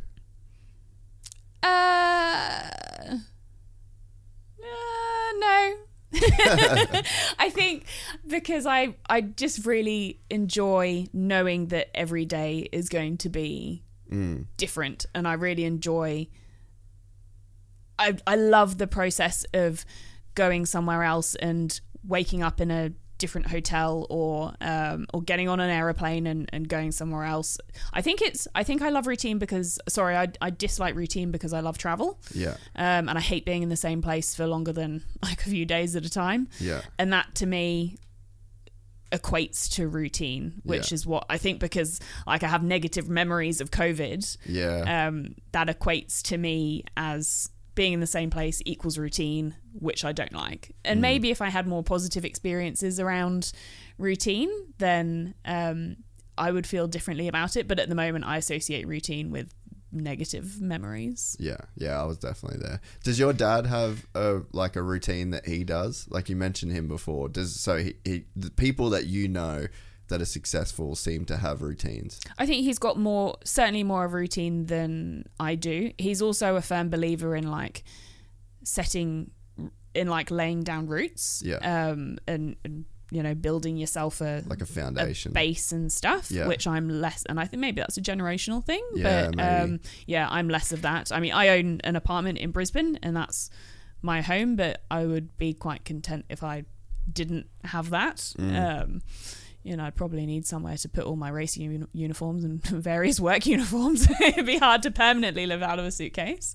But yeah, I'm not somebody who craves my own bed or like we've just been in Townsville. We did back-to-back race weekends in Townsville. And people after 2 weeks away racing, like, oh my God, I can't wait to be in my own bed and all of that. But I just don't get that. And maybe that's, for a lot of people, it's associated to family and things. And, I don't have a family to come back to or whatever. And nobody is reliant on me and I'm not reliant on anyone else. But I don't get that sense of needing a base and needing to have laden down roots anywhere or anything like that. To me, it's, I went through a period of being domesticated and it's not for me. Or certainly not anytime soon. Never say never. I'm a firm believer in never saying never. But certainly I've been through, this in the latter half of my 20s, a couple of years of being, doing the domesticated kind of adult thing that you're supposed to do when you get to that age. And it's it's not me. Did you feel pressure to have that kind of normal domesticated lifestyle? Massively, yeah. There's a massive amount of pressure, and it kind of all boils up and comes to a head, and then you're like, I think this is a very female thing that you decide to make a change, or you think about making a change well before you make the decision. Whereas guys are like, oh my God, I've got this thought in my head, I have to act on it straight away. And then 6 weeks later, you're like, oh man, what did I do that for? Whereas girls are the other way around. We'll stew on a decision for like a year. They'll live with something for like a year, and then once we made up our minds, we know that that's what we have to do. But yeah, massive amount of pressure. That's where it came from. And my sister had a similar thing. She got engaged at 23, married at 24, was divorced 4 years later. And she's like, I got married because I felt pressure to do it. That was what was expected of me. And she's like, yeah, of course, I got caught up in having the, massive wedding that didn't have a budget and all of that shit. But she's like, it was the pressure. It's what everyone expected me to do. So that's what I felt like I needed to do. And luckily I haven't ever gone as far as she has in feeling that pressure. But, that's why you have older siblings, because they live through all of it first. But yeah, I hate the pressure that society puts on all of us to fit into being a certain way and to living a certain life, and that isn't necessarily the life that everyone should live. Yeah, it definitely takes courage to do that. Like I think that I can't ever speak to being a woman, but I feel like being a man, you have a little bit more social freedom to live like that. Like I know so many more guys, and I've got a lot of great friends that are like these older guys that have just been single their whole life and very career focused, and they're fucking in their 60s and they got 10 jet skis, 20 bikes and a fucking huge house, and they do whatever the fuck they want. But I don't know many women like that. Yeah, massively. It's, if I ever lived the life that my dad does, I mean, my dad did the whole married and having kids first, probably because, I mean, he comes from an unconventional family, and it was the most conventional thing that anyone in his family has done, getting married and having kids. And I think he did that because there was a sense of pressure from my mum's side, who's more traditional.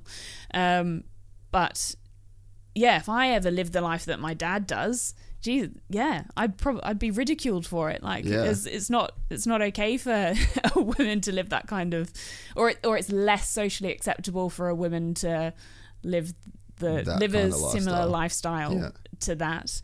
And like I always say never, but I've never wanted children. It's never been something that appeals to me. And it's changing more over the years as I've got older, because people, now at the age of 30, people are like, okay, you probably know whether you want kids or not at the age of 30, because, biological time clock's ticking. And all that shit. Is that even fucking a thing in 2021? I feel like we're fucking pretty solid on technology. It's I actually had a doctor say it to me a few years ago. He was like, and this was when I was like 27. He was like, "You're 27. Do you really want to?" That's a fucking problem, man. Like, why would a doctor say that? I know women that have been like 39 and had healthy kids. Yeah. But, so even if I want to change my mind somewhere further down the line, then it's not. Anyway, as you say, technology is there. Different story. But even when throughout the kind of last 10 years when it's been at the age that it's been acceptable that I might have a child, and I say, nah, I don't want children, people are like, really? Are you sure? Are you sure about that? Oh, you'll change your mind. I'm like, never say never, but nah. And the more that people say, oh, are you sure about that? I'm like, no. The more you people try and change my mind, the more I'm sticking to my guns. But it seems like with you, you're there would have to be, from the outside looking in, there would have to be a level of comfortability in challenging the norm, because women in motorsport isn't a norm either, you know, and like you've lived in that space for a while now. So like there's obviously a level of comfortability that you have with challenging those kind of norms. Yeah, I don't think I've ever thought about it like that. Certainly one of my biggest fears in life is normality, and everybody's version of normal looks different.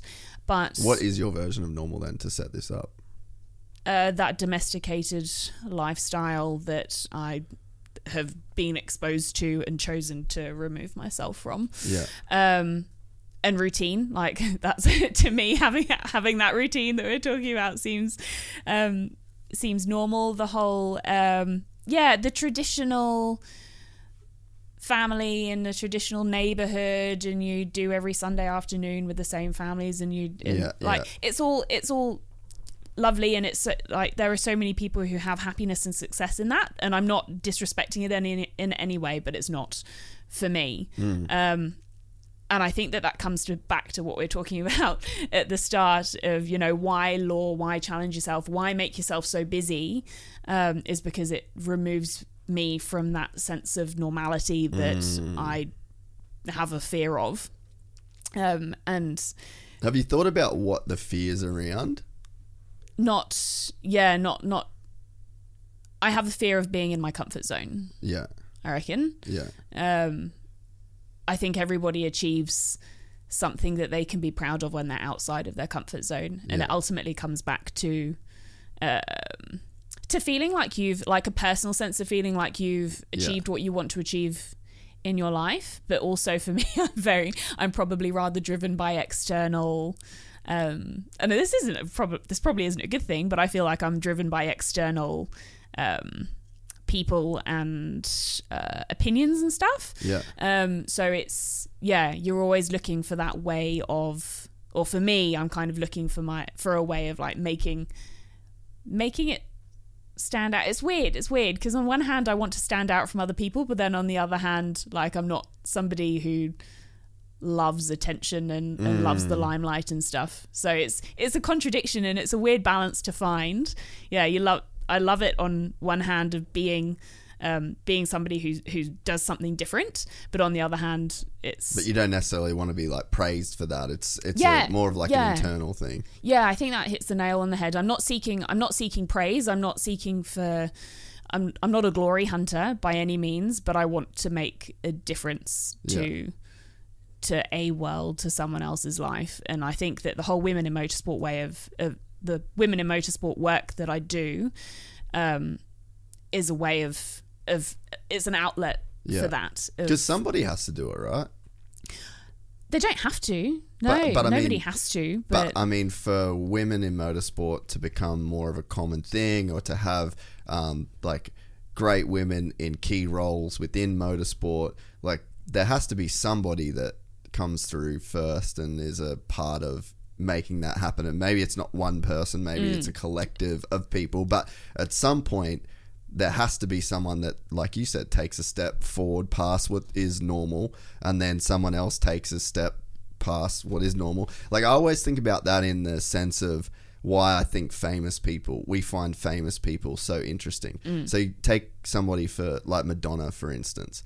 there was like this box that society was in. This is what most people fit into, this rounded sphere. And then there's Madonna. Yeah. And then you get these people that are like, fuck, look at Madonna. Look what she's wearing. Look at how she's dancing. Look at how she's speaking as a woman. And then all of a sudden you get more people that are like down to go outside of that box. And then society's normal gets a little bit bigger. Yep. Like you'd think just the average, you could go in like the Sydney CBD or like New York and LA are great examples of this. Like you just see these people walking down the street that they're just so outside of normal, but there's like a bunch of them. And then you watch, like, I used to go have the coffee at the same place in Beverly Hills every single day, and like you'd see like this really cool chick or like some really cool queer dude that was like wearing some new shit, and you'd see him on the street, and everyone's like a little community, and then you'd see that guy over and over and over, and then in a few months time, like more people are starting to look like him or like her. So it's like you need these people that take a step outside of convention to make it more normal for people. It's something that I've kind of been thinking about recently is why is it taken, and I think this taps into what you were saying, but why me, why am I the person who's kind of championing this? And it's not that other people aren't, but I feel like it's I'm kind of and I hate talking about what the media say and all that stuff, because it's stupid to even talk about the fact that the media write stuff about me, but in motorsport, in our tiny little bubble, they do. But it's kind of, I'm seen as the person who's kind of leading the way for motorsport, for women in motorsport in Australia. And my good friend Molly Taylor, of course, is rally championing that as well. Yeah, she's brilliant, isn't she? When I grow up, I want to be Molly Taylor. Yeah, she's brilliant. She's become such a good friend over the years. And she is a massive champion for women in motorsport. And we've both kind of come from similar backgrounds of going, well, we don't want to talk about the fact that we're women in motorsport. We just want to get on with our jobs. But then realize that actually the sport will be a better place if we have more women involved. And for my side of it, it's about that innovation that we were talking about earlier. If we have more diverse motorsport industry, then we'll have more innovative ways of thinking, and we'll continue to keep pushing the boundaries of what we can do. But coming back to like why am I the person who's doing this? Why did nobody else get there first? Like, what was the difference between, because I'm not the only person who's thought about it, but why do people come up and say to me, I love what you're doing for women in motorsport? Do they go up to any of the other girls in pit lane and say, I love what you're doing for women in motorsport? I don't know, I'm not them. But sometimes I'm like, but why is it coming down to me? But then also it's coming down to me, or not solely down to me, but I'm part of it because I've chosen to take that step. For me, that it kind of all started in, I think it was 2017. And Susie Wolff, who's the former Formula One driver, she had started a program called Dare to be Different. And we were at Fuji in Japan for the World Endurance Championship race there, and I just had one of those light bulb moments, and I was like, why isn't this in Australia? Like, it's doing well. I can't even remember what triggered that light bulb moment, but you didn't know what triggered you to say that movie, did you? Yeah, this is true. Cause and effect, always. It came down to, I went, okay, why isn't this in Australia? So I'm fortunate enough to have contacts who eventually put me in touch with Susie, and that's how we got Dare to be Different in Australia, and that's how I started working with Motorsport Australia on Dare to be Different and what's now become Girls on Track. And then we had the Australian Women in Motorsport Commission that was formed a few years ago, and I was the inaugural chair of. That's now disbanded in favour of a diversity committee, which I'm a big fan of that, because it means that we can do more and it's more inclusive. It's not only females, it's diversity in general, which I think is awesome and something that I wanted to do at first, but that was the road that we're going down at the time. I think that's how that journey all got started. And I'm so thankful for that it did because it kind of, it sparked something in me where I was like, this is my purpose in motorsport. Yeah. But then why me? Why didn't anyone else have that purpose? Why didn't anyone else take those steps before me or at the same time as me? Or I think I know exactly what you're saying. I mean, I'm in a similar boat in some ways with this. Like, I feel like I've ended up becoming a voice for certain things that definitely wasn't a plan, but there is a cause and effect, right? So you know, that whatever thought it popped into your head that this should be in Australia, it sets off this chain of events, and then there's a cause and effect, and it's like our thoughts and the things that we think about, if we action those things, they become these like real tangible things in the world that then can influence somebody else. Yep. And then, you know, they can kind of a similar cause and effect type thing can happen to them. But it's in everything like that. I mean, I'm not sure who we could use in V8s. Like, I'm not that much of a V8 head, but it's like at some point, I mean, maybe it was Peter Brock. You know, like, why him? Why was he the guy that everybody gravitated towards? Like, and I think at some point, certain people just put the globe on their back, you know, and they just don't drop it. And, you know, maybe Peter Brock was that guy for just touring cars in Australia in the beginning, and then maybe it's like your dad as a race team director, like he put it on his back to be like, no, we're gonna make this the best thing that, you know, the best race team. This is gonna lift up every other race team. It's just how it works out, that there's always these people that decide that they're okay with putting the sport on their back or putting women in sport. And I think that it's probably in your case not even something where it was like, this was my intention, but it's probably the fact that the values that influence like the greater picture, like what you're trying to achieve with the diversity committee and the different, you know, girls on track, they speak to a bigger picture, but they probably just align with your own personal values. And there is a level of personal satisfaction that just lets you do it, and as a byproduct you've become this champion for a cause. But it's like, okay, well, that cause wasn't exactly my intention. It was more just in line with my own personal development and my own personal satisfaction. I definitely feel that with the podcast, you know, like there's this whole movement of just getting out and having fun and like just dip out on the race result bullshit. Like, I don't know what I got in WA, and I drove fucking 6 days to get to that race. You know, so it's like, that is something that personally I wanted to overcome. Like that was a value that I saw in myself. I was like, man, if you can detach yourself from the results and like you just chase the pure experience of like, what does this bike give you? Like, what's the first principle thing that you're chasing here by like pressing the start button on this motorcycle? And it's like, I think that's probably just for you, like you have these personal check boxes that you're ticking in your own development. Molly's probably the same. Like, she's just trying to be the best rally car driver that she can be. She just happens to be a woman and is okay with while she's developing personally and the same way while you're developing personally, you've looked around and been like, oh, okay, guess I'm this like voice, and you're okay with it.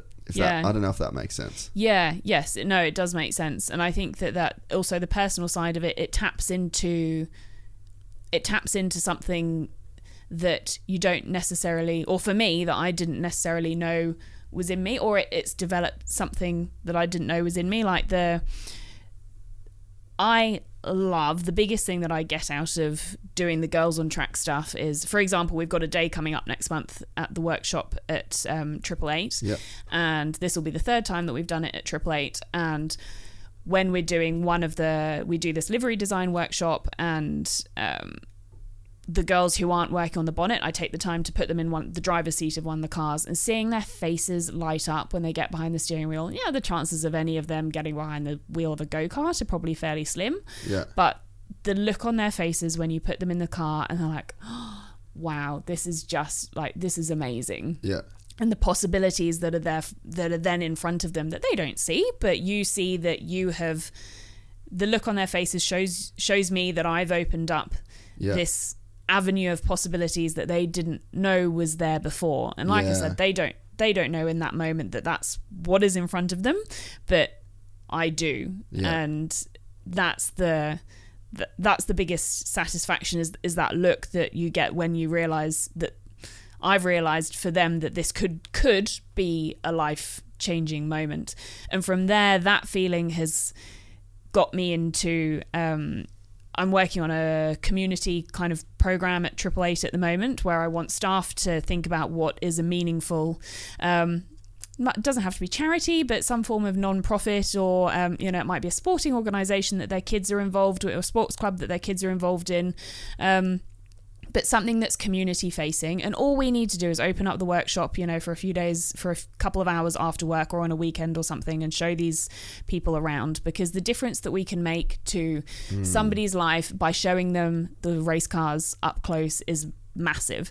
And as I've been talking to more charities and things, so I've been dealing with 3 different charities over the last week or so, on getting something rolling with them. So there's a men's mental health charity, a domestic violence charity, and I can't remember what the third one is off the top of my head. Something underprivileged children who've been impacted by, it might be another domestic violence charity as well. But all 3 of them have said, okay, so what are you wanting to get out of this? I'm like, this isn't coming from... Isn't that what charity... I'm like, this isn't coming from me wanting to get media attention or anything like that. It's because I want people in my team to feel that same sense of satisfaction and that fulfillment. Yeah. I would love for them to get that feeling, but also to know that 888 is supportive of causes that are important to them, and then most importantly to help the people who are less fortunate than us, who can get a life-changing experience out of just seeing a race car up close. We take it for granted. We work with these cars every day, and we forget how cool it is that we walk up a flight of stairs and are surrounded by trophies, and then walk down another flight of stairs to a room full of like 6 race cars. And that's just, it's mind-blowing to so many people, but it's not to us. We become numb to it. And for those of us in my department who are very fan-facing, like we deal with the fans and the public on a daily basis, you can become desensitized to it. But what really hit home to me the other day, a couple of months ago, a doctor emailed us and said, I have my patient's consent to email you. He's a patient on a terminal cancer ward, and he doesn't have many friends or family, but he's supposed to have a hot lap with you guys in Sydney in August, but he's not going to live that long. And all the other patients are walking around in their gowns, but he, every day that he wants to give himself a lift, puts on his Rebel Ampol racing gear. Sick. And that keeps him going. And I was like, holy shit, like it's so simple. Like we can't just reschedule the ride day. It doesn't work like that. If anything, we've actually had to push it out. It's now in December. So and it makes me feel bad. I don't know if this man is still alive at the moment. Going by his prognosis, he probably shouldn't be, but just being able to watch us on TV wearing his Rebel Ampol racing polo every day kept him going when he didn't have friends and family around him to support him. And I'm like, if that's the effect that just watching it on TV has, how can we bring that to something that's here, just by opening our doors for 2 hours for one night a month, like every month for a year. We can influence so many people and put a smile on their face. And the people who are like, okay, so what media have you got lined up? I'm like, I don't have media lined up. Like, it's going to be me and whoever else puts their hand up to volunteer. That's it. It's crazy. So do you know Corey Parker? Have you ever heard of Corey Parker? The football player. So he's been in our garage a couple of times. I was going to say, huge car fan. But he told me a story on the podcast which was just insane. So he was 11 or 12 years old, right? And he grew up in Toowoomba, and the Brisbane Broncos had just won the premiership, and they had the Flight landed at Gold Coast Airport, and then they did the big parade for him at the airport. Everyone showed up with signs. Corey to his dad, please, please, please take me to see the team get off the bus. So Corey is just a little kid, pushes his way to the front of the line with a bunch of other kids, and then Alfie Langer, Kevin Walters, they walk off the bus, and then he has this interaction with them. He came home and he said to his mum and dad, I'm going to play for the Brisbane Broncos.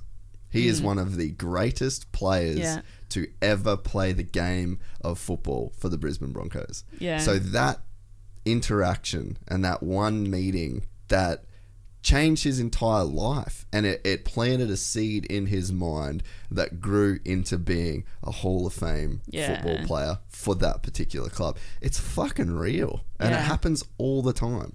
Do you think that he set that goal? Does this come back to goal setting? Well, I just think that there would be like a seed in his mind, that, you know what I mean? And at some point, I can't pinpoint when it was, and then I never made it to that, but it's like at some point I saw motocross and was just like, I'm fucking in, like that's me. Another really cool story is a rider, Adam Cincerello. He's one of the best professional motocross riders in the world. Currently rides for Factory Kawasaki in America, and it's similar story. He saw Supercross on TV. His dad had no involvement with racing. His grandfather had no involvement with racing. They didn't know anybody that had any involvement with racing. He sees Supercross on TV, said to his dad, please take me to a Supercross race. He's 4 years old, goes, watches Daytona Supercross, and said, I'm going to do that one day. Yeah. So like it's such a powerful thing that can happen, and especially, you know, given like a young girl the opportunity to sit in a car, like you just never know. Yes, yeah, it could be.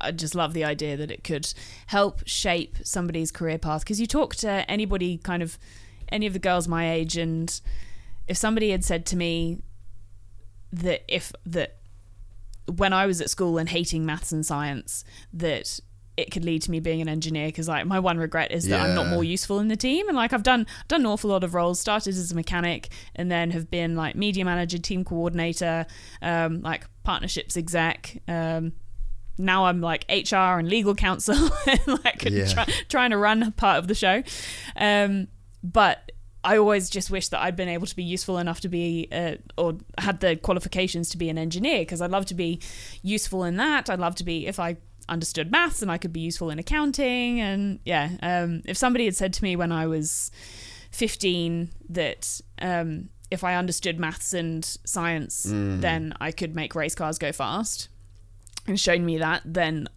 you probably would have got more interested in maths and science. Yeah, absolutely. But at that time of my life I wasn't involved in motorsport, and I never kind of, you talk about career paths and stuff. I don't think I've ever seen a career path for myself. Yeah. But I still don't feel like I have a career. I don't know what my job is.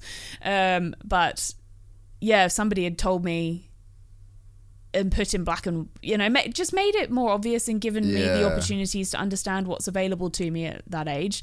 Instead, when I was 17 and not wanting to go to university at all, and I went to a uni open day because my friend was going, and I saw automotive engineering, and I was like, oh my God, that'd be really cool. What do I need to do that? And this was even before I had kind of fallen back in love with motorsport.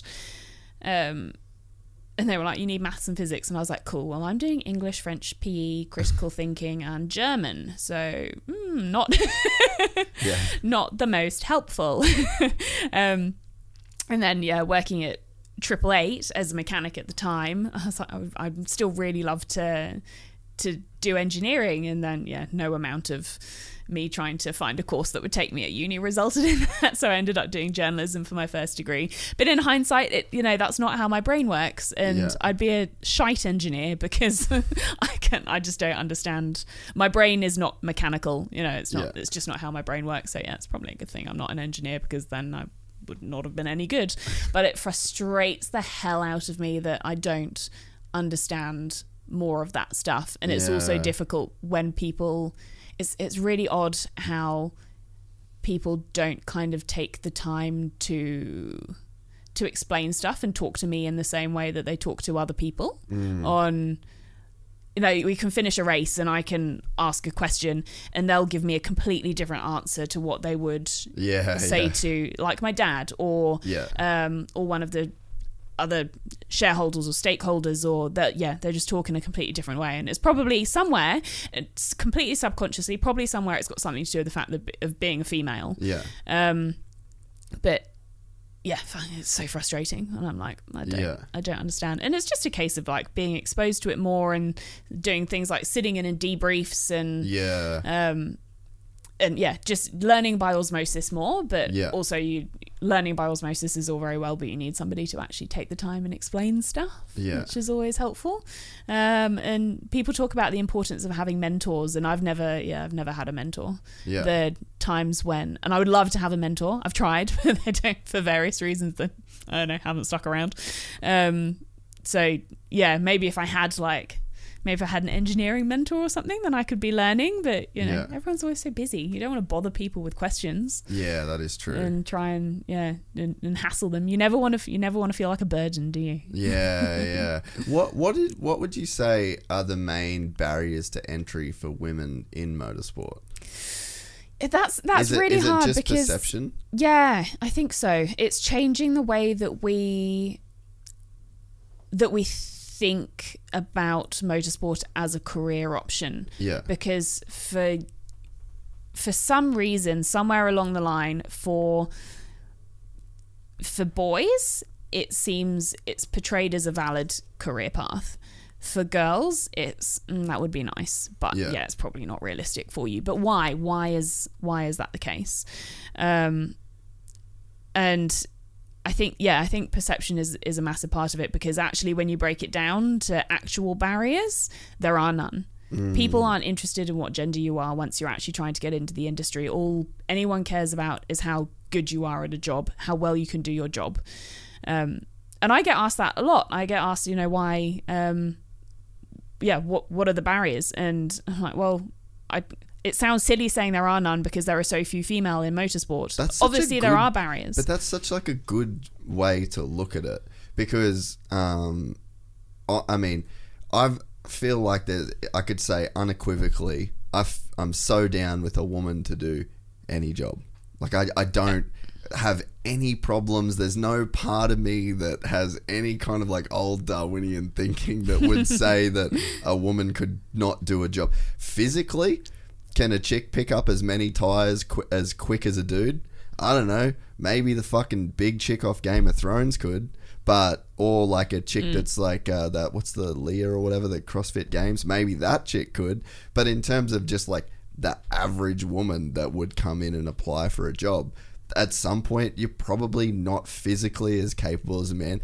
I get that. Yeah. So I've got no problem in saying like, okay, like let's not hire the chick that can't lift the tires to do the tire lifting job. Yep. But at the same time, I'd also say she ultimately wouldn't be the best person for the job. Exactly. But I'd also say that I probably wouldn't give Ronan that job, because he's like not that big and not that strong, right? And his shoulders sore. But you know what I mean? So it's like a horses for courses kind of thing. Yeah. So I feel like I've got no problems with that. Yeah. I think that it's probably like a role model thing. There's probably not enough women out there that other women can aspire to be. Not visible enough. And when we are visible, it's like, here's a woman in motorsport, let's shine her out and let's put a spotlight on her, and she's such a special person. It shouldn't be parading somebody. It should be making them the norm. It should be making it the norm that they are there. And in some ways, like, I'm really conflicted about this, because how do you get the message out there without getting the message out there? I want it to be the norm. Yeah. But in order for it to be the norm, you have to take drastic measures. Yeah. And I'd never really, I'm not a fan of quotas, but I can see why they are useful. And somebody put it to me really well recently. They said, if there hadn't been, we don't like all this show pony stuff of women being show ponies and singing about injustice and all that kind of stuff. But if you don't do anything drastic, then the norm isn't going to come. So if you've got the middle, if this is like, women are invisible over on the far left, in the middle is everything's equal, and the far right is women, have no business being here. No, that's the left. Oh, that's that side. That's over that side. Yeah. The middle is everyone's equal, and the right is, women are the be all and end all, and you have to go towards the women are the be all and end all to get to the middle. You have to push something to the extreme in order for it to then be reined back to the norm. Yeah. And if the suffragettes hadn't gone so far along the extreme of making their cause so public, women wouldn't have the vote, or at least they wouldn't have had the vote as quickly as they did. So it took the suffragettes and people like Emmeline Pankhurst to put themselves out there to really make the cause known in order for it to be the norm. And God knows how many decades it took for women to have the vote to be the norm. But they had to, 100 years ago, they had to make that massive song and dance about it in order for justice, for social justice and equality in that element of life to be the norm. Yeah. So that's why I'm conflicted, because I want it to be the norm and I want that day to be today. Yeah. But unless we champion those stories of women in motorsport, then it's not going to be the norm. Yeah. There are things that the media can be doing, and it's all inclusive. It can't just fall on a handful of people who are involved to make this change. It needs to be an all-inclusive approach. The media can be doing things like just making sure that the women who they feature on TV during the broadcast aren't only the wives and partners. They're showing, they're girls. Making an effort to... Thankfully, that's not on TV. So, no, not thankfully. Like that's we'll get to that next. It needs the women doing the jobs like engineering or mechanics, and there are fewer of them, but that doesn't mean that you shouldn't show them on TV. Like there was a camera in the Matt Stone Racing garage over the weekend, and they had one of their mechanics is female, and she just happened to be on TV, and I thought that's awesome. Like she's front and center right there, and we're showing everybody watching this broadcast that she's there and she's getting on the tools. And that means, without singing about it, we're not going in there and doing an interview and saying, how's it feel being a woman on motorsport? They're just showing her that she's there and she's doing a job just like everyone else. And it genuine. Exactly. Now, in terms of like the grid girl side of it and the promo girl side of it, I actually have no issue with people choosing to earn money that way. I'm not one of those people who's like, ban grid girls. I don't believe that they have a place in motorsport. If that's how somebody wants to earn money, then good on them. It's not, we need sorry to cut you off. No, that's all right. But I'm probably getting on a rant. I like it. But that girl, right? So I know through a personal relationship that one of the girls that's doing the grid girl thing also studying to be a nurse. Exactly. You know what I mean? Yeah. So you just can't... This is a problem with these blanket things of like ban grid girls. Okay, well there's a fucking very attractive girl that's been blessed with what she's been blessed with, that's got great relationships with the company that books those girls, because over years she's shown up on time, she's never fucked drivers. You know what I mean? Like there's a really good woman there that is like working, and then the money that she makes from that, she's fucking putting herself through nursing school. So there's a problem with making those statements like ban this, you've probably got there's 100% dickhead versions of those girls that, but there's 100% dickhead drivers. Yeah, totally. And unfortunately the girls who receive the bad press, the drivers don't receive bad press in that respect. I remember talking to a girl at Clipsal, and she'd been a Clipsal girl for like 5 years in a row while she was doing her 7 years of medical degree of becoming a doctor. And then they banned Clipsal girls, and like, you know what you could have done? You could have kept your quota of Clipsal promo staff, made them half male, half female. Yeah. Stop them they don't have to wear seatbelts around their tits because 1 year that was genuinely their outfit, literally just seatbelts around the tits. Yeah. And put them in something that's still, flattering and looks good and says what you want it to say about your brand, but have blokes there too. And there might be fewer men who will be going for those jobs or whatever, but they're still there. They're brand ambassadors. Change it from being a promo girl and a grid girl. You're there as a brand ambassador. You should put requirements in place. You have to know what you're advertising. Yeah. Have to know who you're working for. You have to know what you're selling. Yeah. Because you are there to promote that brand. So if we change this whole mindset from promo girls and grid girls to brand ambassadors, or whatever you want to call it, promotional staff who are actually there to do a job, don't just have them standing there holding a sign and posing and what have you. Have them actually out there like selling the product, educating people about what's being sold, taking down data so that that's actually useful for the company, rather than just standing there posing for pictures or whatever they do. And I mean, there is like an experiential component though to going to a race, right? Like you're there to. When I was in America, we worked with this firm they work for one of our clients, and then we'd come together with this agency. And this guy, man, he was a fucking stud, like suits kind of stud dude, And he just said 3 words, everything. He's like 3 words, bro, big and sexy. Big and sexy, big and sexy, big and sexy. And he'd say it over, and I was just like, fuck this guy with this big and sexy. But that's what it is. Yeah. That's what sells, man. Big and sexy. And it's like, why are we going and racing these fucking insanely fast cars around in a circle? It's big and sexy. Yeah. It's an experience. Adrenaline. Like you're this average punter that lives the life that he lives, and then for the majority of people that you're working this 9 to 5 existence, that your days are mostly the same, and then you get once a year Calypso 500 rolls into town, and it's a fucking carnival. Like you want to see the big sexy cars. You want to see the big budgets, the big haulers, the hot girls. Like, I mean, fuck, I guess. Like, and the hot blokes. And there's some fucking good looking dudes there as well.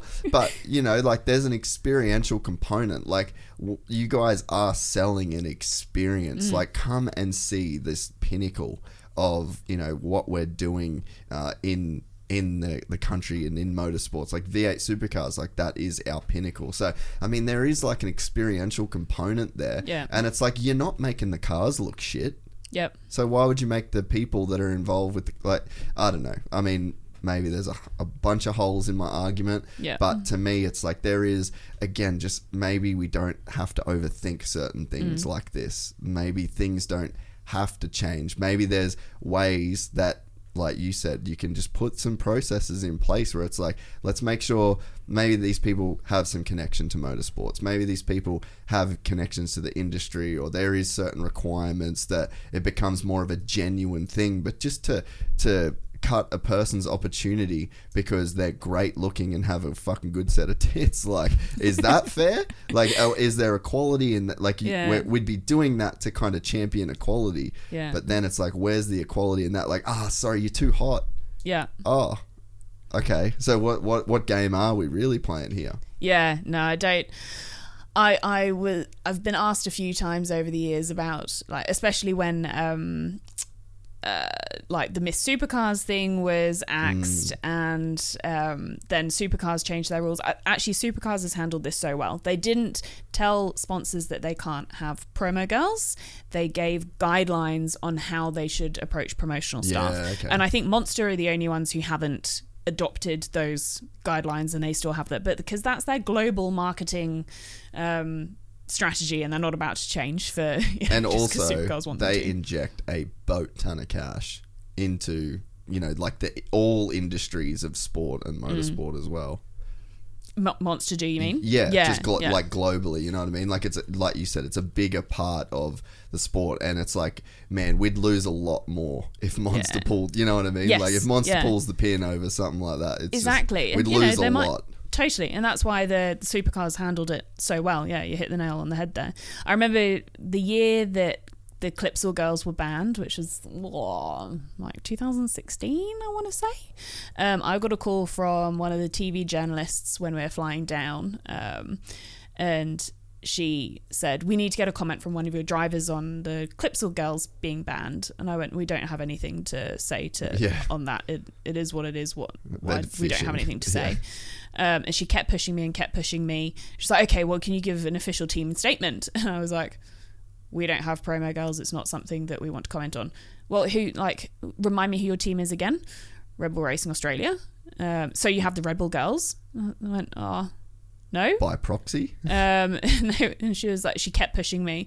She said, yeah, you get the girls who hand out the cans. I went, the wings teams, they're not promo girls. They're hired as marketers. They're hired, they're a part of a team. Student brand managers or wings teams or whatever they're called. And they're there promoting a product. You ask any one of those girls who's handing out cans at events and sampling about the product, they know everything that there is to know. They can tell you everything. They are so well educated on what they're selling. And she's like, and she kept pushing me. She's like, are you telling me that they don't walk around in small clothes? I went, what those girls wear is not my business. They wear what they're comfortable in, and I'm not making any comment on what Red Bull do or don't require their staff to wear when they're out there sampling. And I was like, I'm about to hang up on you. But I think that what Red Bull do with the wings teams is a great example of how it can work well, because these girls are usually at university. Their wings teams on the side. There are certain requirements to be one of those girls. Yeah, and a lot of them then have great careers at Red Bull. A lot of them then go into a permanent job when they come out of uni working for Red Bull, and it's an awesome career path. And so what Red Bull do with what the equivalent would be, what this journalist clearly thought was a grid girl or a promo girl, what Red Bull are actually doing is really, really good, and they've done it for years. It's been, it's been how they market to students between the wings teams and the student brand ambassadors. It's what they've been doing for years, and it's obviously highly successful. And then they get like people like us to go in, like our engineers will go in and do a lecture to the engineering students and stuff that are organised by the student brand ambassadors and wings teams, and it's kind of all encompassing, and it's a really good holistic approach to marketing. But we've kind of diverted from the promo girls, grid girls, women in motorsport thing. I like tangents. I feel like it makes the time. It really fills the time with interesting things. So deviate all that you want, because it is a great argument. Like obviously I've got a super close relationship with Red Bull, and man, I've got people that I work closely with that are in like really high positions at Red Bull that are female staff that were wings teams. Yeah, totally. It's a great way of finding talent at a young age and bringing them up to work in the Red Bull way. You know, we talk about bringing staff through and learning the 888 way and having them accustomed to the way we do things from a young age. And you talk about, is there more value in bringing in somebody from outside who has a lot of experience, or is there more value in bringing somebody up from the bottom, within, you know, from the start of their careers, and teaching them how we do things and getting them to you know, into the 888 mentality from an early age, and getting them on our bandwagon. You know, both have merits and both have disadvantages, but that's what Red Bull do. They get you on board, or they get the wings teams and student brand ambassadors on board at a young age, and they sometimes get, you know, entire careers out of them. And it's a good way of doing things. But coming back to like women in motorsport side of things, it's if we can make the image of women in motorsport more normalized, then we'll get somewhere. Actually, I remembered what you were talking about, the physical side of like a woman being able to do a job and stuff. When it comes to the driving, people say, the car doesn't know the difference between a male and a female. Absolutely right. But the way we put together the car does. And at the moment, if you look at like Formula 3, or Formula 4, there's no power steering in those cars.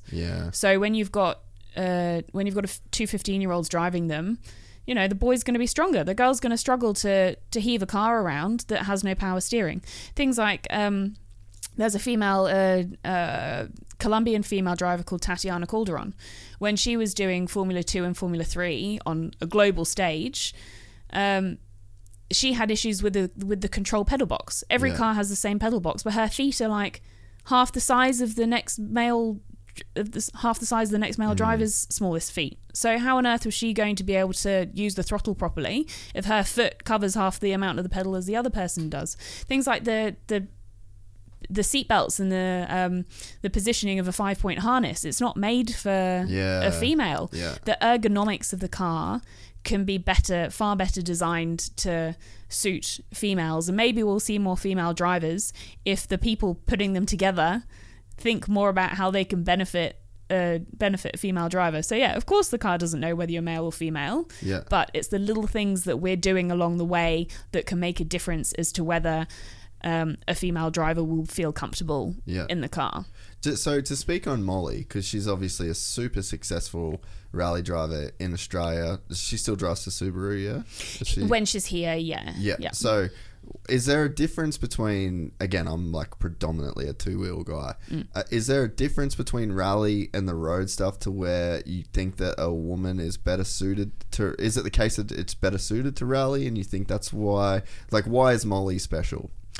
I think that there is probably a difference between circuit and rally in terms of rally, you're out there on your own, and you're not racing side by side with anyone. And I think that if you go back to the grassroots of growing up driving cars, it's probably circuit racing is probably harder for girls. And I should, maybe I'm not the most qualified person to say this because I'm not a driver, but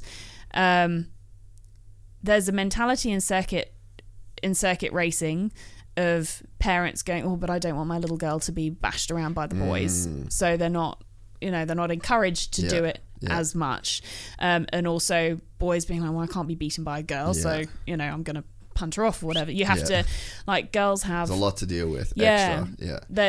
And as well, sorry to like kind of back up your point, you're dealing with young men that kind of don't know fucking anything. Like if you're a 13-year-old dude, like, and you got a fucking chick in the car next to you, that mentality of like, I can't get beaten by a girl. I mean, there's probably a lot of adult men out there that would still have that same mentality. Totally. But I feel like it's probably... The dads. True. But as a teenage guy... you probably don't have the clarity of mind to go that's probably a fucking dumb idea. Yes, yeah, exactly. And you can't see if you're in karts and you're being beaten by a girl, then it's maybe she's lighter, maybe she's faster. You have to think about the practical things instead of going, oh, I got beaten by a girl. But then on to the rally side of that, you're not side by side with anyone. It's just you in the car and your co-driver. Yeah. But having said that, also you can't start doing rally until you've got your road license. So yeah, you don't start doing rally until an older age. But yeah, Molly's been successful because she's, having talked to a couple of co-drivers now that I'm in the rally world and spoken to a few co-drivers, they just say about Molly, she's 110% all the time. Yeah. She doesn't back off. She's just, she's felt like when she's driving, her commitment to every corner is just next level.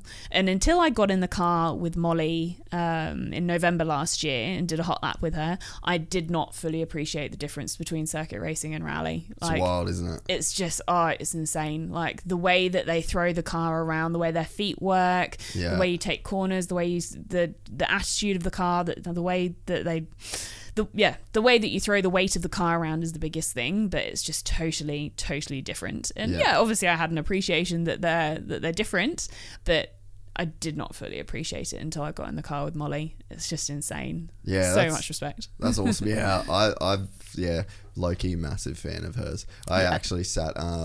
We rent this studio out, and one of the podcasts that happens in here, I had her on and I was just watching and listening to this podcast like, you are a fucking G. Yeah. Well, when she's back from Europe, definitely get her on. It's funny, so Renee Gracie, she was renting this studio. She's been on Gypsy Tales as well. Yeah, and I've listened to her episode. Oh yeah, I fucking love her. She's awesome. So she is when you were saying, when you're a teenage young girl and you're dealing with these guys, she's literally punched drivers as a 14-year-old girl. Like, so there is the argument for equality and like women should be able to do this and they can do it. Yeah, 100%. Yep. How many women want to do that? Like, I know Renee personally now. I've spent a lot of time around her. She ain't normal. Like, she ain't a normal chick, man. She is not like any other chick I've ever spent time around. Yeah. She is a fucking savage. And that's why you saw that girl make her way through racing and stick out karting, and she's got no qualms telling someone to fuck off, like a big dude to fuck off. You know, she's just got such a unconventional attitude for the average woman. Like, you're not coming across her. And then even going into the OnlyFans stuff, like, before that interview with her, I had no idea that headspace that she would occupy as a person that would, like, let her do that, right? Yeah. And I came away from that interview thinking, okay, she can do that. Yep. You know, that OnlyFans thing. Mentally, she's fucking down with it. Yep. There's a lot of other chicks that could not expose themselves in that way and be okay with it. So it's like, there's a woman that, and I mean, people could probably pull this argument, part of her making it to V8 Supercars, whatever. Like, you could say that she was only there because she was a woman, whatever. She was a special kind of chick that could deal with that environment. She kind of thrived in that environment, like the hostility that was sent towards her, and like the hostility between other drivers and the media. She fucking thrived in that environment, and you can see it in the career that she's in now. She fucking thrives in it. So it's like, it does, when you are a woman, to go into this male-dominated sport, like, you can't just put a nice girl who's good at driving a race car and sit her in that seat and then go, okay, you've got this opportunity, like, go and make it work. It literally takes a special person that kind of can make it work. And I think it's in the same way that you're a special person, in a sense of, you're down to be a woman in a male-dominated industry, that you've got this special criteria, like even down to not wanting to have kids. Like, there's some special things about you that have allowed you to excel in this kind of world. And I think that that's sometimes an argument that gets lost when you're talking about, like, whether it's women in motorsport or, you know, women in any male dominated industry. It's like the interest, like, men are fine to be hostile towards each other. I do jiu-jitsu. I fucking like fighting people. Like, it's fun to me. It feels good. That's not normal for even most dudes. You know, so it does take these outliers, and for it to become more normal, it's like, it's a slow process of just finding these weird fucking outliers that are down to be in these extremely uncommon, unorganic positions for women to be in, to then give more women the confidence. And it's a very, very slow process, and in my head it makes sense. I think you're spot on. It takes the people who are doing something different, and it comes back to what we were saying earlier along that spectrum of, like, extreme on one hand, extreme on the other, finding the middle. And you need to go to that extreme in order to bring it back to the middle. And it takes people like Renee and Molly, and people who are willing to go, you know what, fuck all of you who said somewhere along the line I can't do something. And I probably have an element of that as well. Every time somebody said, you know, at the end of the day, I'm a lucky sperm child. Like, I'm blessed to have been born to the parents that I have been, and exposed to the industry that I have, and be able to follow into that. You didn't choose that the same way you didn't choose your movie. Exactly. So, like, it's what you kind of, although I didn't choose any of that, it's then what you do with it. And like, Renee is obviously carved two successful, well, I mean, it's debatable whether whether racing is success. I see it as successful because she paved the way for other people. Anybody who saw her, any young girl who saw her driving and said, oh, there's a girl driving, I feel like I could do that too. That to me is success. And she's successful at what she's doing now. Actually, that was, I copped a bit of heat for when all of that kind of came out in the motorsport world. Because, you know, everyone knew that she'd been doing it, or everyone who knows her knows that she's been doing it for a while. And I don't know Renee personally or anything. Had very little to do with each other over the years. But when that all kind of came out and was news, as the chair of the Australian Women in Motorsport Commission, I had an awful lot of heat on me to say, we should make a statement and condone it. Condemn it, not condone it. And, you know, publicly say that we're against it. And I was like, why the fuck would I do that? I don't care what she's doing. Yeah. If she's happy, she's making money, she's making more money in 1 month than I'll probably ever make in my lifetime, man. Yeah. Like, and credit to her. Like, she's not hurting anyone with what she's doing, and I have nothing but respect for somebody who can go out and do something well. And regardless of whether it's finding a vaccine for COVID or putting your vagina on the internet, like, it doesn't bother me what you're doing, because it doesn't have any impact on me unless it's hurting you. And it's the same with people who are like, you know, against, I don't know, gay marriage or gender equality or anything like that. Is it hurting you if the gay couple, male or female, chooses to get married? Is it offensive? Does it personally hurt you? Well, no. Then why does it bother you so much? What weird thing are you attached to? Because that's what it is. Like, if you don't like any of that shit, you're attached to something weird, and you could probably let that go. Why waste time and energy on something that doesn't affect you? And, you know, it's probably not ideal for the headlines to read, race driver becomes porn star or whatever. It's not an ideal headline, but that's not Renee. Like, it's not her making the headlines. It's just the life that she's living. So, God, like, let her get on with it. She's fucking smashing it. Like, it doesn't bother me. No, it's a good way. It is a good way to look at it. And like, there's just, I guess there's a ton of different ways where that could be, like, attaching yourself to those things. It just ends up being negative in a way anyway, because, like, you just got no control over what people do once they leave a sport, you know. And, like, you don't want to discourage women from getting into things in the first place, you know, because at the end of the day, like, that's a headline about a woman that was in the sport. And it could be about anything, you know. And she got negative headlines when she was racing and not doing porn. Exactly. she can't bloody win, poor girl. Well, she's winning now. So she's doing well. Yeah, she is killing it.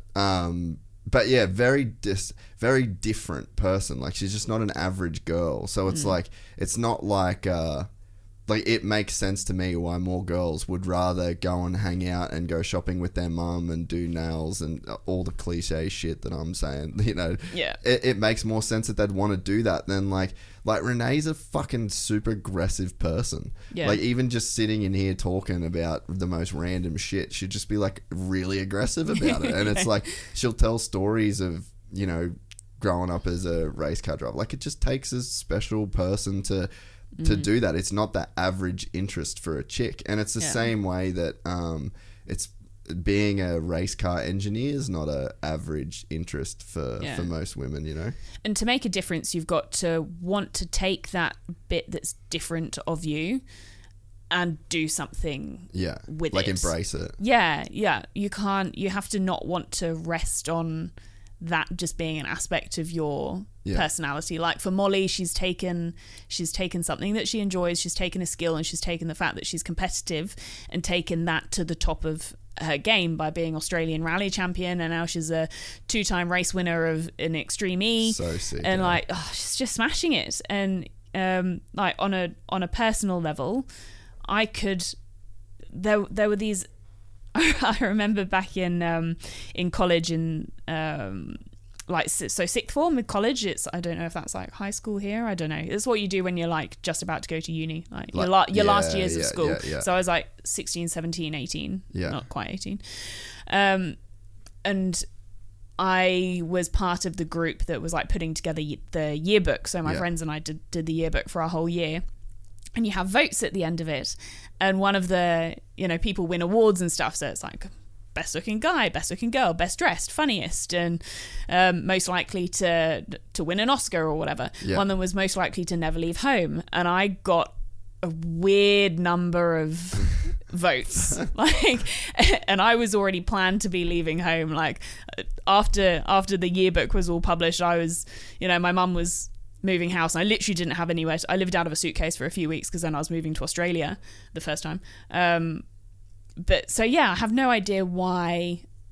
Looking back, I can see why. You know, I was the I was the girl with a well-off family, and I rode horses and did all that stuff. But I guess that was one of those things that even now, so that was when I was like 17, almost 18, and I'm now 30. It still sticks with me. So somewhere along the line, it must have like fueled a fire to be like, you know what?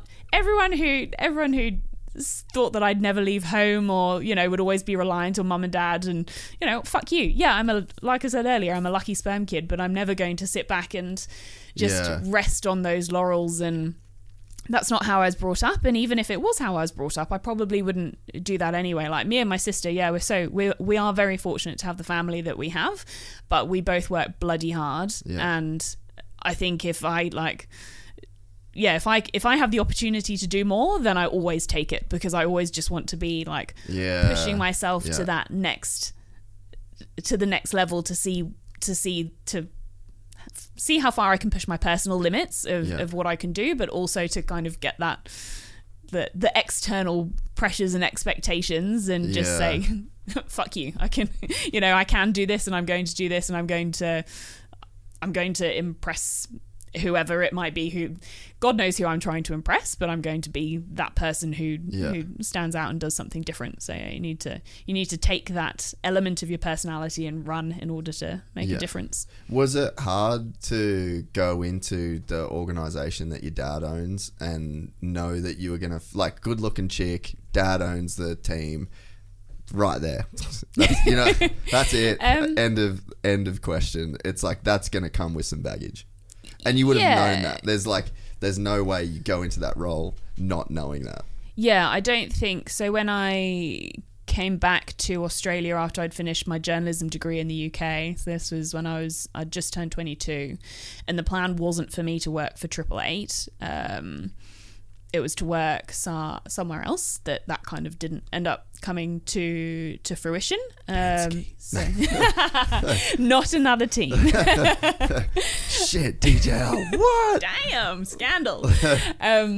No, so I was supposed to work somewhere else in like media, still within motorsport, but in media. And at that point, I still thought that I wanted to be a TV presenter and, work in TV land and things. And thank God I left that behind. But then actually, no, I've come full circle and I'm now back in it. And there was an element of me that when that kind of fell through and we decided to put that role that I would have been doing externally, we brought it in-house. So it made sense. It wasn't like, it was like, oh, we're just going to put Jess in the organizer. It was a role that needed to be done, that in the old structure had been outsourced, but then change in sponsorship and all that kind of stuff, it ended up not being outsourced, and we brought the role in-house. So that role would have existed in-house whether I'd taken it or not. Yeah. And there was an element of me that went, I don't want to just, leave uni and go and work for my dad because of, worrying about what other people think. And I spend so much of my life worrying about what other people think. But that again was like, what will that look like from the outside? And that was one of the things that fueled, in 2015, going and doing something completely separate to motorsport and working in TV production.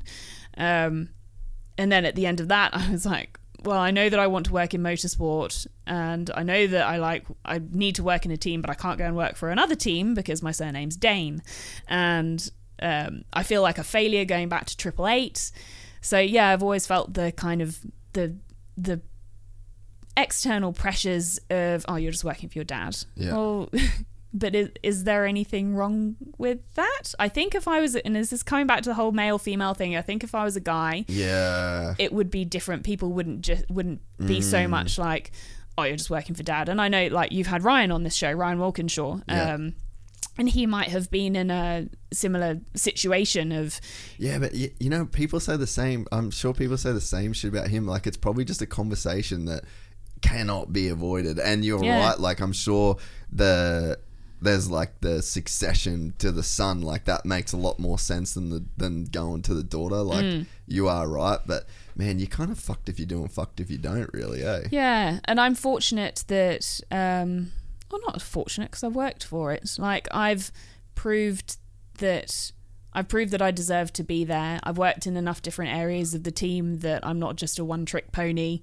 And and I've earned my place over the years. And anybody who knows my dad knows that he's probably harder on me than he is on most people. Not helped by the fact that if we're in the office and we have a disagreement, I'll shout back, but not many other people will. I'm getting that under control. I'm shouting back less. But then he then separately shouts at me for not shouting back at him. He's like, oh, you just like lie down. If there's conflict, you rather just turn away and ignore it. And I'm like, no, I'm not turning away and ignoring it. I'm trying not to call you a C-bomb in the middle of the office.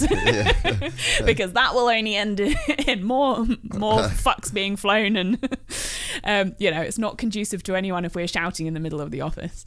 So yeah, he's harder on me than I think he is on anyone else. He'll certainly say, he'll give me far less praise and far less feedback. He hardly ever gives me feedback, and man, it shits me when, like, it was the first time that I had ever gone and kind of pitched to a sponsor, and I was going in, first ever pitch. It was just me and him, the people from the sponsors and a couple of people from Supercars, and I was pitching for $1 million, and like no small sum of money. And then at the end of the day, flew back from Sydney, and we were on our way to go and get dinner. And I said, oh, do you have any feedback for me? And he said, you should think more wisely about the way you dress, and also not put makeup on that makes you look like you've been punched in the eye. And I was like, I was thinking like along the lines, if he said that to me now, I'd fucking flip at him. But at the time, I just like, I'm not great in the moment. I was just like, just locked up. Right. Okay. I was thinking more something constructive about, how I presented the pitch. Yeah. Something I can do better next time. Not like the dad right. criticizing my movie date outfit choice. It's like, in hindsight, I should have been like, who the fuck are you to comment on what dress I wear or how I do my makeup or whatever to a sponsor pitch? Like, who the fuck are you to ask me that? That's so funny. Or to comment on that. But yeah, his feedback and his his advice is so, I don't know, it's just different. It's different to me to everyone else. Yeah. And over the years, when I've asked for advice, I can't remember when he's one of the directors at PWR, which manufactures cooling technology, and for motorsport primarily. And I remember a few years ago, I said to him, I want to invest in PWR. Can you give me advice on the stock market? And he just went, nah, probably, no, it's risky. I probably wouldn't. And I was like, anything else? And he was like, no, that's about it. And then literally a few weeks later, my partner at the time said, oh, I think you're investing in PWR. Hour later, they finished the entire conversation about investing in PWR in the stock markets and stuff. And I was like, why is that different? How? Why couldn't you have just had that conversation with me? Why am I hearing this secondhand? So it's certainly been, in terms of Triple Eight, I've definitely not had it easy, but I think that it also puts me in a better position to be able to see what he's done, what he does exceptionally well with the team. Because God, you don't put a team together like that for 20 years and have the success that we've had for almost 20 years by being shit. Like he's an incredible role model, incredible business person. I'm so lucky to get to learn off him every day. But I can also see what he's not so good at, and where I can come in and fill those gaps. And Jamie and I, when we'll be kind of running the team together next year onwards, we're able to sit back and say, okay, well, that's a tick, that's a cross, that we need to work on that and how we can do that differently. And I think that the general reception to us running the team together has been positive, and that makes me feel better knowing that it's been quite positively received.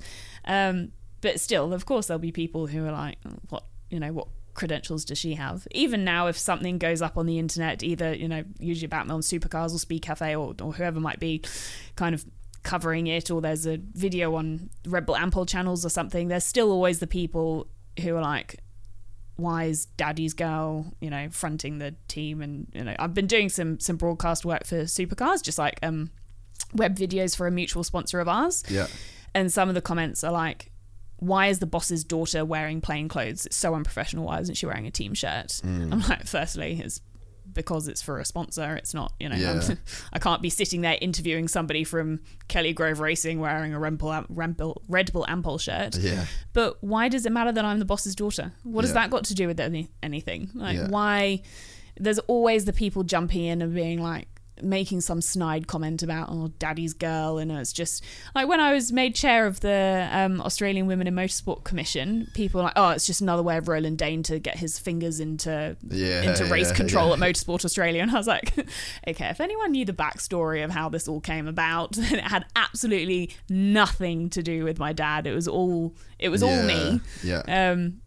But there's always going to be those people. And, you know, I had a rant a few months ago, a couple of months ago on my Instagram page when I was going through a fun insomnia session of about like negative feedback on social media. And it got like, I couldn't believe how many views it got and how far it went and how far it got picked up, and the reception from it. Like, it has hundreds of comments on it. And I'm overwhelmed by how much support it got, because I'm not one for kind of putting myself out there, and because who gives a shit about my opinion? My opinion is just, you know, as useless as the next person's. But I did like, it was a very personal post for me. I don't put that kind of personal side of myself out there much. And for the support to come out of that, because it was all about the haters and the wankers who say stuff on social media whose voices are just way too loud. And I know that you've spoken about this to several guests on your podcast about like the wankers on social media and what social media stands for and that kind of stuff. But again, more tangents. It doesn't make it easier though. Even when you know. I try not to read comments, and it was actually a lot of people thought that I had been reading comments about myself when I made that video. But I hadn't. I actually was looking at comments about we've got one female engineer called Romy who's an absolute gun. I love her. And it was comments like, you know, why do we give a shit? How is this news? Like, it was Romy talking about coming back to engineering after being on maternity leave. I don't think there's been any engineers in supercars who've gone on maternity leave and then come back 4 months later to engineer a race car. Yeah, like, true. She's incredible. That's interesting, yeah. And people are like, why the fuck is this news? Another Triple Eight story. Don't want to hear it. And then the next post after that was one about Charlie Robinson, who has joined the broadcast joined the Supercars broadcast this year as a pit lane reporter, and one of the loveliest people. She's such a sweetie, and the comments on it are just brutal. And that's what upset me. I'm like, you don't know these people. You have absolutely no right to say any of the stuff that you're saying. Okay, yes, social media it gives voice to opinions, but why does anyone care about your opinion? It's so irrelevant. It's nasty. And like, why does anyone want to hear it? No, why is your opinion important enough to bash keys on a keyboard and hit enter? Yeah. It's just accountability. Sorry, it's accountability. Nah, it's fine. There's no real accountability for it, you know? Like, you can just say it so easily. But with you going into that role next year, do you feel like there's a part of you that has to like change or like act a little bit differently, or do you think that you're going to pull back from things because you're going to be way more in the public eye or like the media eye? Like, have you thought about how that's going to go? Not probably that side of it. What I'm conscious of is how it affects your relationships with people who you work with. So at the moment, like I've got good friendships, like genuine friendships with people who I work with. Yeah. And even now, so I've just in the last month or so taken on HR, and even now that's a hard job to have friends. Yeah, totally. Yeah. And I can already feel my relationships with people changing, and in some ways it's for the better, because knowing that I'm more responsible for people, I'm making more of an effort to get to know people who I wouldn't necessarily know as well and spend time with them and check in with them. Probably just being a decent human being. But so it's good from that respect. But on the other side of it, it makes it really hard when you're sitting across the table from someone telling them that, you know, and thankfully it hasn't happened yet, but telling somebody that their performance isn't good enough or whatever, when you're genuinely you practice on Ronan. But are we friends? I don't know. Are we friends? Yeah, okay. No, yeah. Just roast him all day long.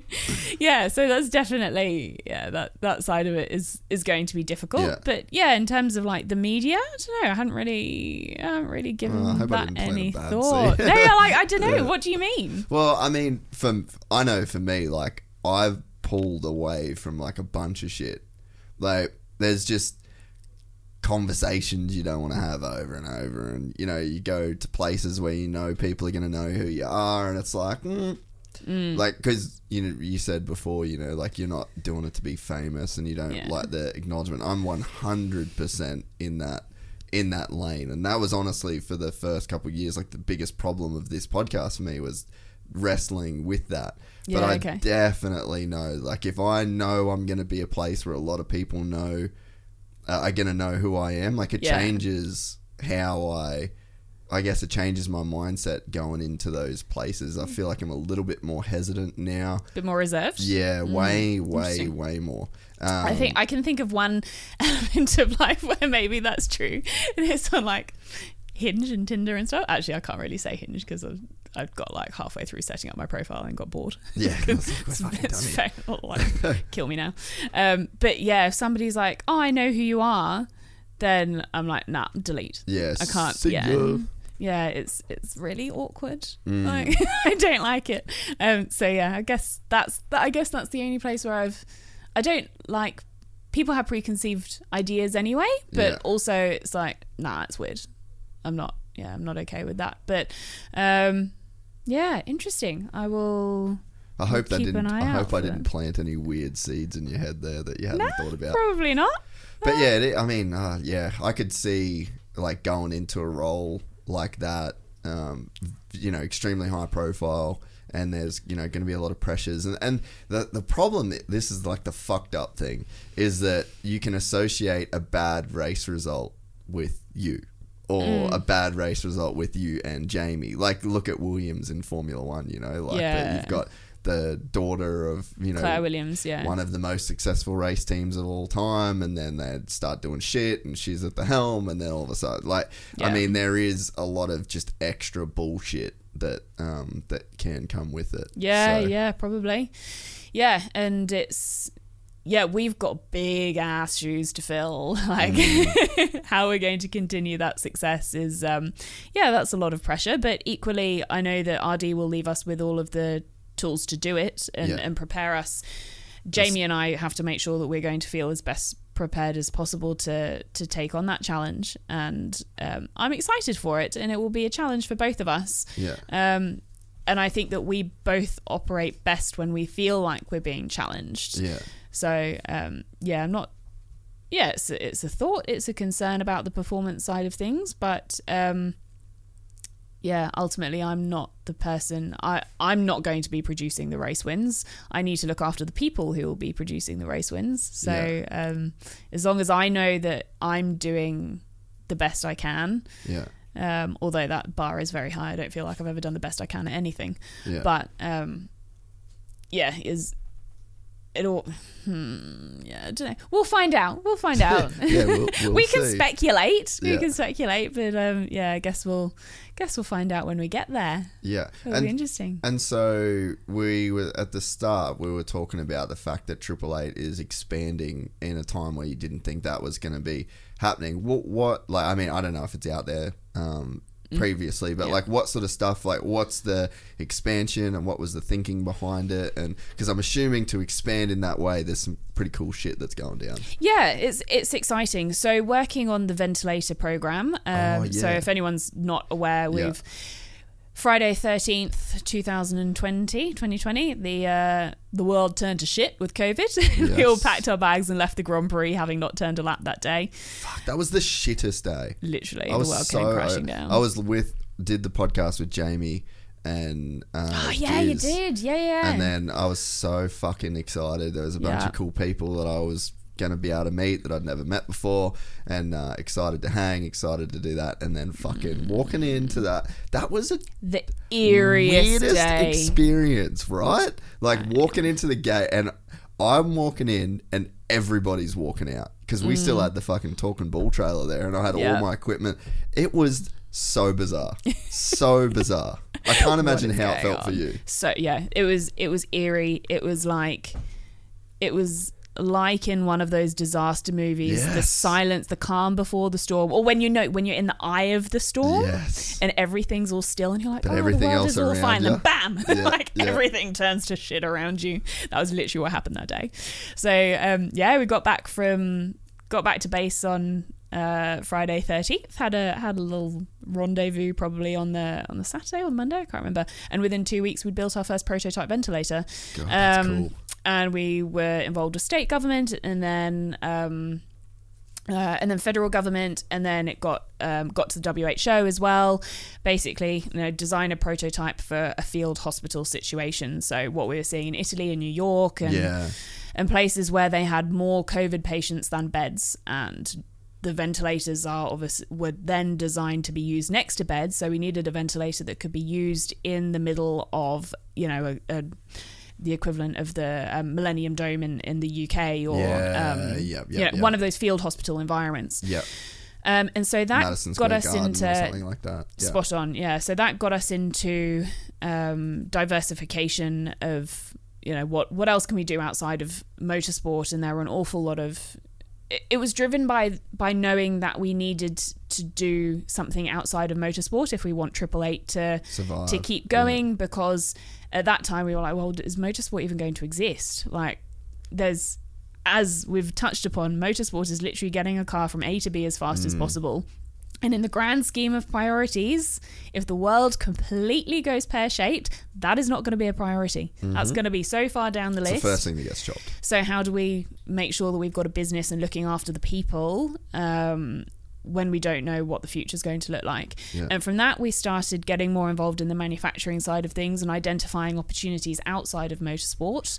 And that led to RD having a gut feeling similar to how I have, of knowing that now is the time to expand. And we leased a building that's like 100 meters down the road, and we're moving all of our manufacturing down there. It's in the process of moving at the moment. That's in the back is fabrication and machines down the road, and we're investing, or have invested, in a robotic welder, laser cutter, like next level technology that is.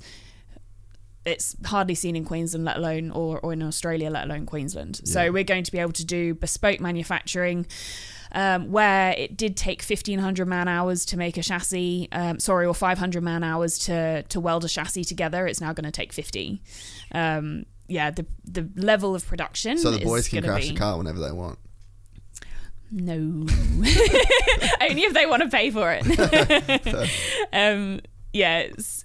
The production that we can do with it is through the roof. You apply for grants and stuff so that we can hopefully keep investing in the machinery, and with every investment that we make, productivity can go up. Processes, and then we can processes. It's all in the processes and the checklists, and that we can upskill staff, and we can bring in new staff, and it's a really, really exciting time. To be not just working on projects within motorsport, so it's within motorsport and external to motorsport. So we've got things that we want to. Hi, for anyone listening, the dog just came to see me. Hi, my fellow illegal immigrant. So we're identifying areas that we can work in both within motorsport and external. So external is things like aviation and defence. That motorsport. People see the benefit of working with motorsport because we can do things on a much shorter time frame. Yes. In aviation, if you want to get something done, it takes years. Whereas we can get it done in a matter of months. Because when you're exactly. Yeah. So we can get shit done in a far shorter time frame than other industries. Still always to the same specifications and ticking all of the right boxes and making sure that it's as safe as possible. But because we live our lives round to round, we know that if we identify that we need to develop a part in order to make something work better and go faster. We know that for every round we sacrifice and we don't have that part, we reduce our chances of winning. So we're always up against it, and that's how we work. Whereas in other industries, it's like, oh, that would be nice to have, but is it going to affect your bottom line? Probably not. Yeah. So if we can bring that sense of urgency to these other industries, then they're only going to benefit. Yeah. Well, we've done 3 hours. Man. And I've thoroughly enjoyed it. I'm so glad that we got to make it happen. Took a while, but we got there in the end. I have to say, I don't feel like I'm cool enough to be on this podcast. You 100% and I'm not. No, but I'm not the only one who thinks it. So I told Shane a while ago that we were trying to make this happen. Oh, yeah. And Shane, I said, "Oh, do you listen to Jason's podcast?" And he was like, "Yeah, I really like listening to the stuff with the moto riders." And I told him that we were trying to organise for me to come on, and he said, "Really? Like, are you sure?" And I was like, "Yeah, I don't feel cool enough." And he just went, "No, you're not." Yeah. I said, "Are you going to listen to my episode?" And he went, "No, probably not." I was like, "Okay, yeah, no, cool. No, I like, okay." That's so funny. I might watch a clip on YouTube, but then I'll probably get bored after 2 minutes and turn it off. I thought I was done with Giz after talking bull. I just thought I roasted him for riding quads. And there's like a friend of mine in America. He's got this. He had like this satire motocross blog that just went viral back when blogs were a thing. And he had this hashtag called Nuke the Quads. And we were like halfway through the talking bull thing with we're halfway through the talking bull thing, and I was like, "Oh, nuke the quads," and he was just. I just got the vibe. I was like, "Oh fuck, well, we shouldn't have like dissed him about his quads. Like he loves them." And I was like, "Oh, okay." He can take it. I was like, "Yeah, Shane Van Gisbergen hates me now," and then we've actually become good mates. I'm fucking big fan. Big fan. Giz is my horse. In the races. He's your horse? Yeah. Oh, you back him in the... Yeah. Well, yeah, you should be backing him this year. He's doing very well. He's doing all right. Yeah. Well, in his own words, now that Scott McLaughlin has fucked off to America, he's it's clicking for him. Yeah. I want to get him out on the bike, but oh Jesus, mate! Can you cross this off with me first? We're not doing that until the season's over. What bike are we talking? Motocross bike. He was riding a lot in New Zealand. Yes. And then he was like, "Right, I'm going to get a bike in Australia." And I was like, "Yeah, me too. Okay, when are you getting your bike? Because you can take my bike on your trailer, because I trust that you'll be getting the trailer and all the shit to go with it. So you can take my bike."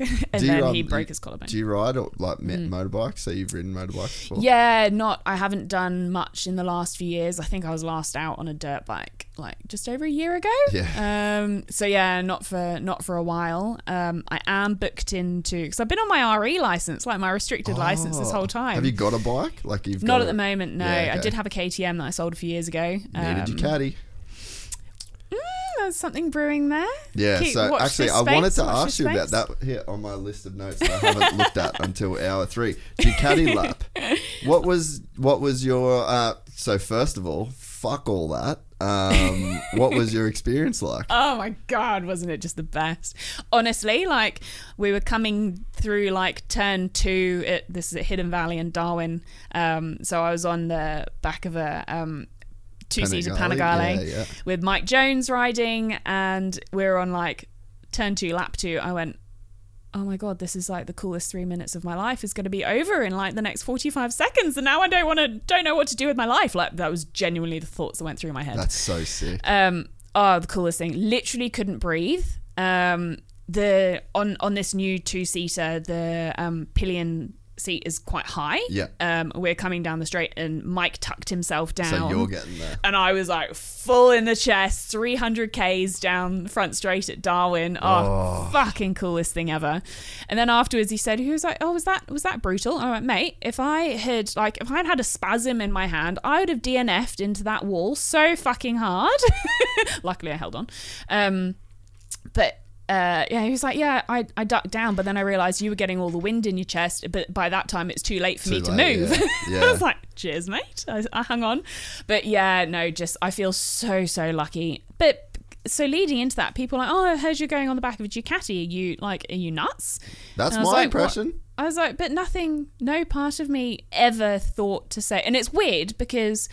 So Alana at Ducati, who was kind enough to organise it all. The best. Isn't she a legend? Yes. She had asked me if we could put Jamie or Shane on the back. And I was like, "Are you fucking serious? Absolutely not. I'm not letting them do that before a race weekend or full stop." Yeah. And then she went, "What about you?" And I was like, "Oh my God, yes." Yeah.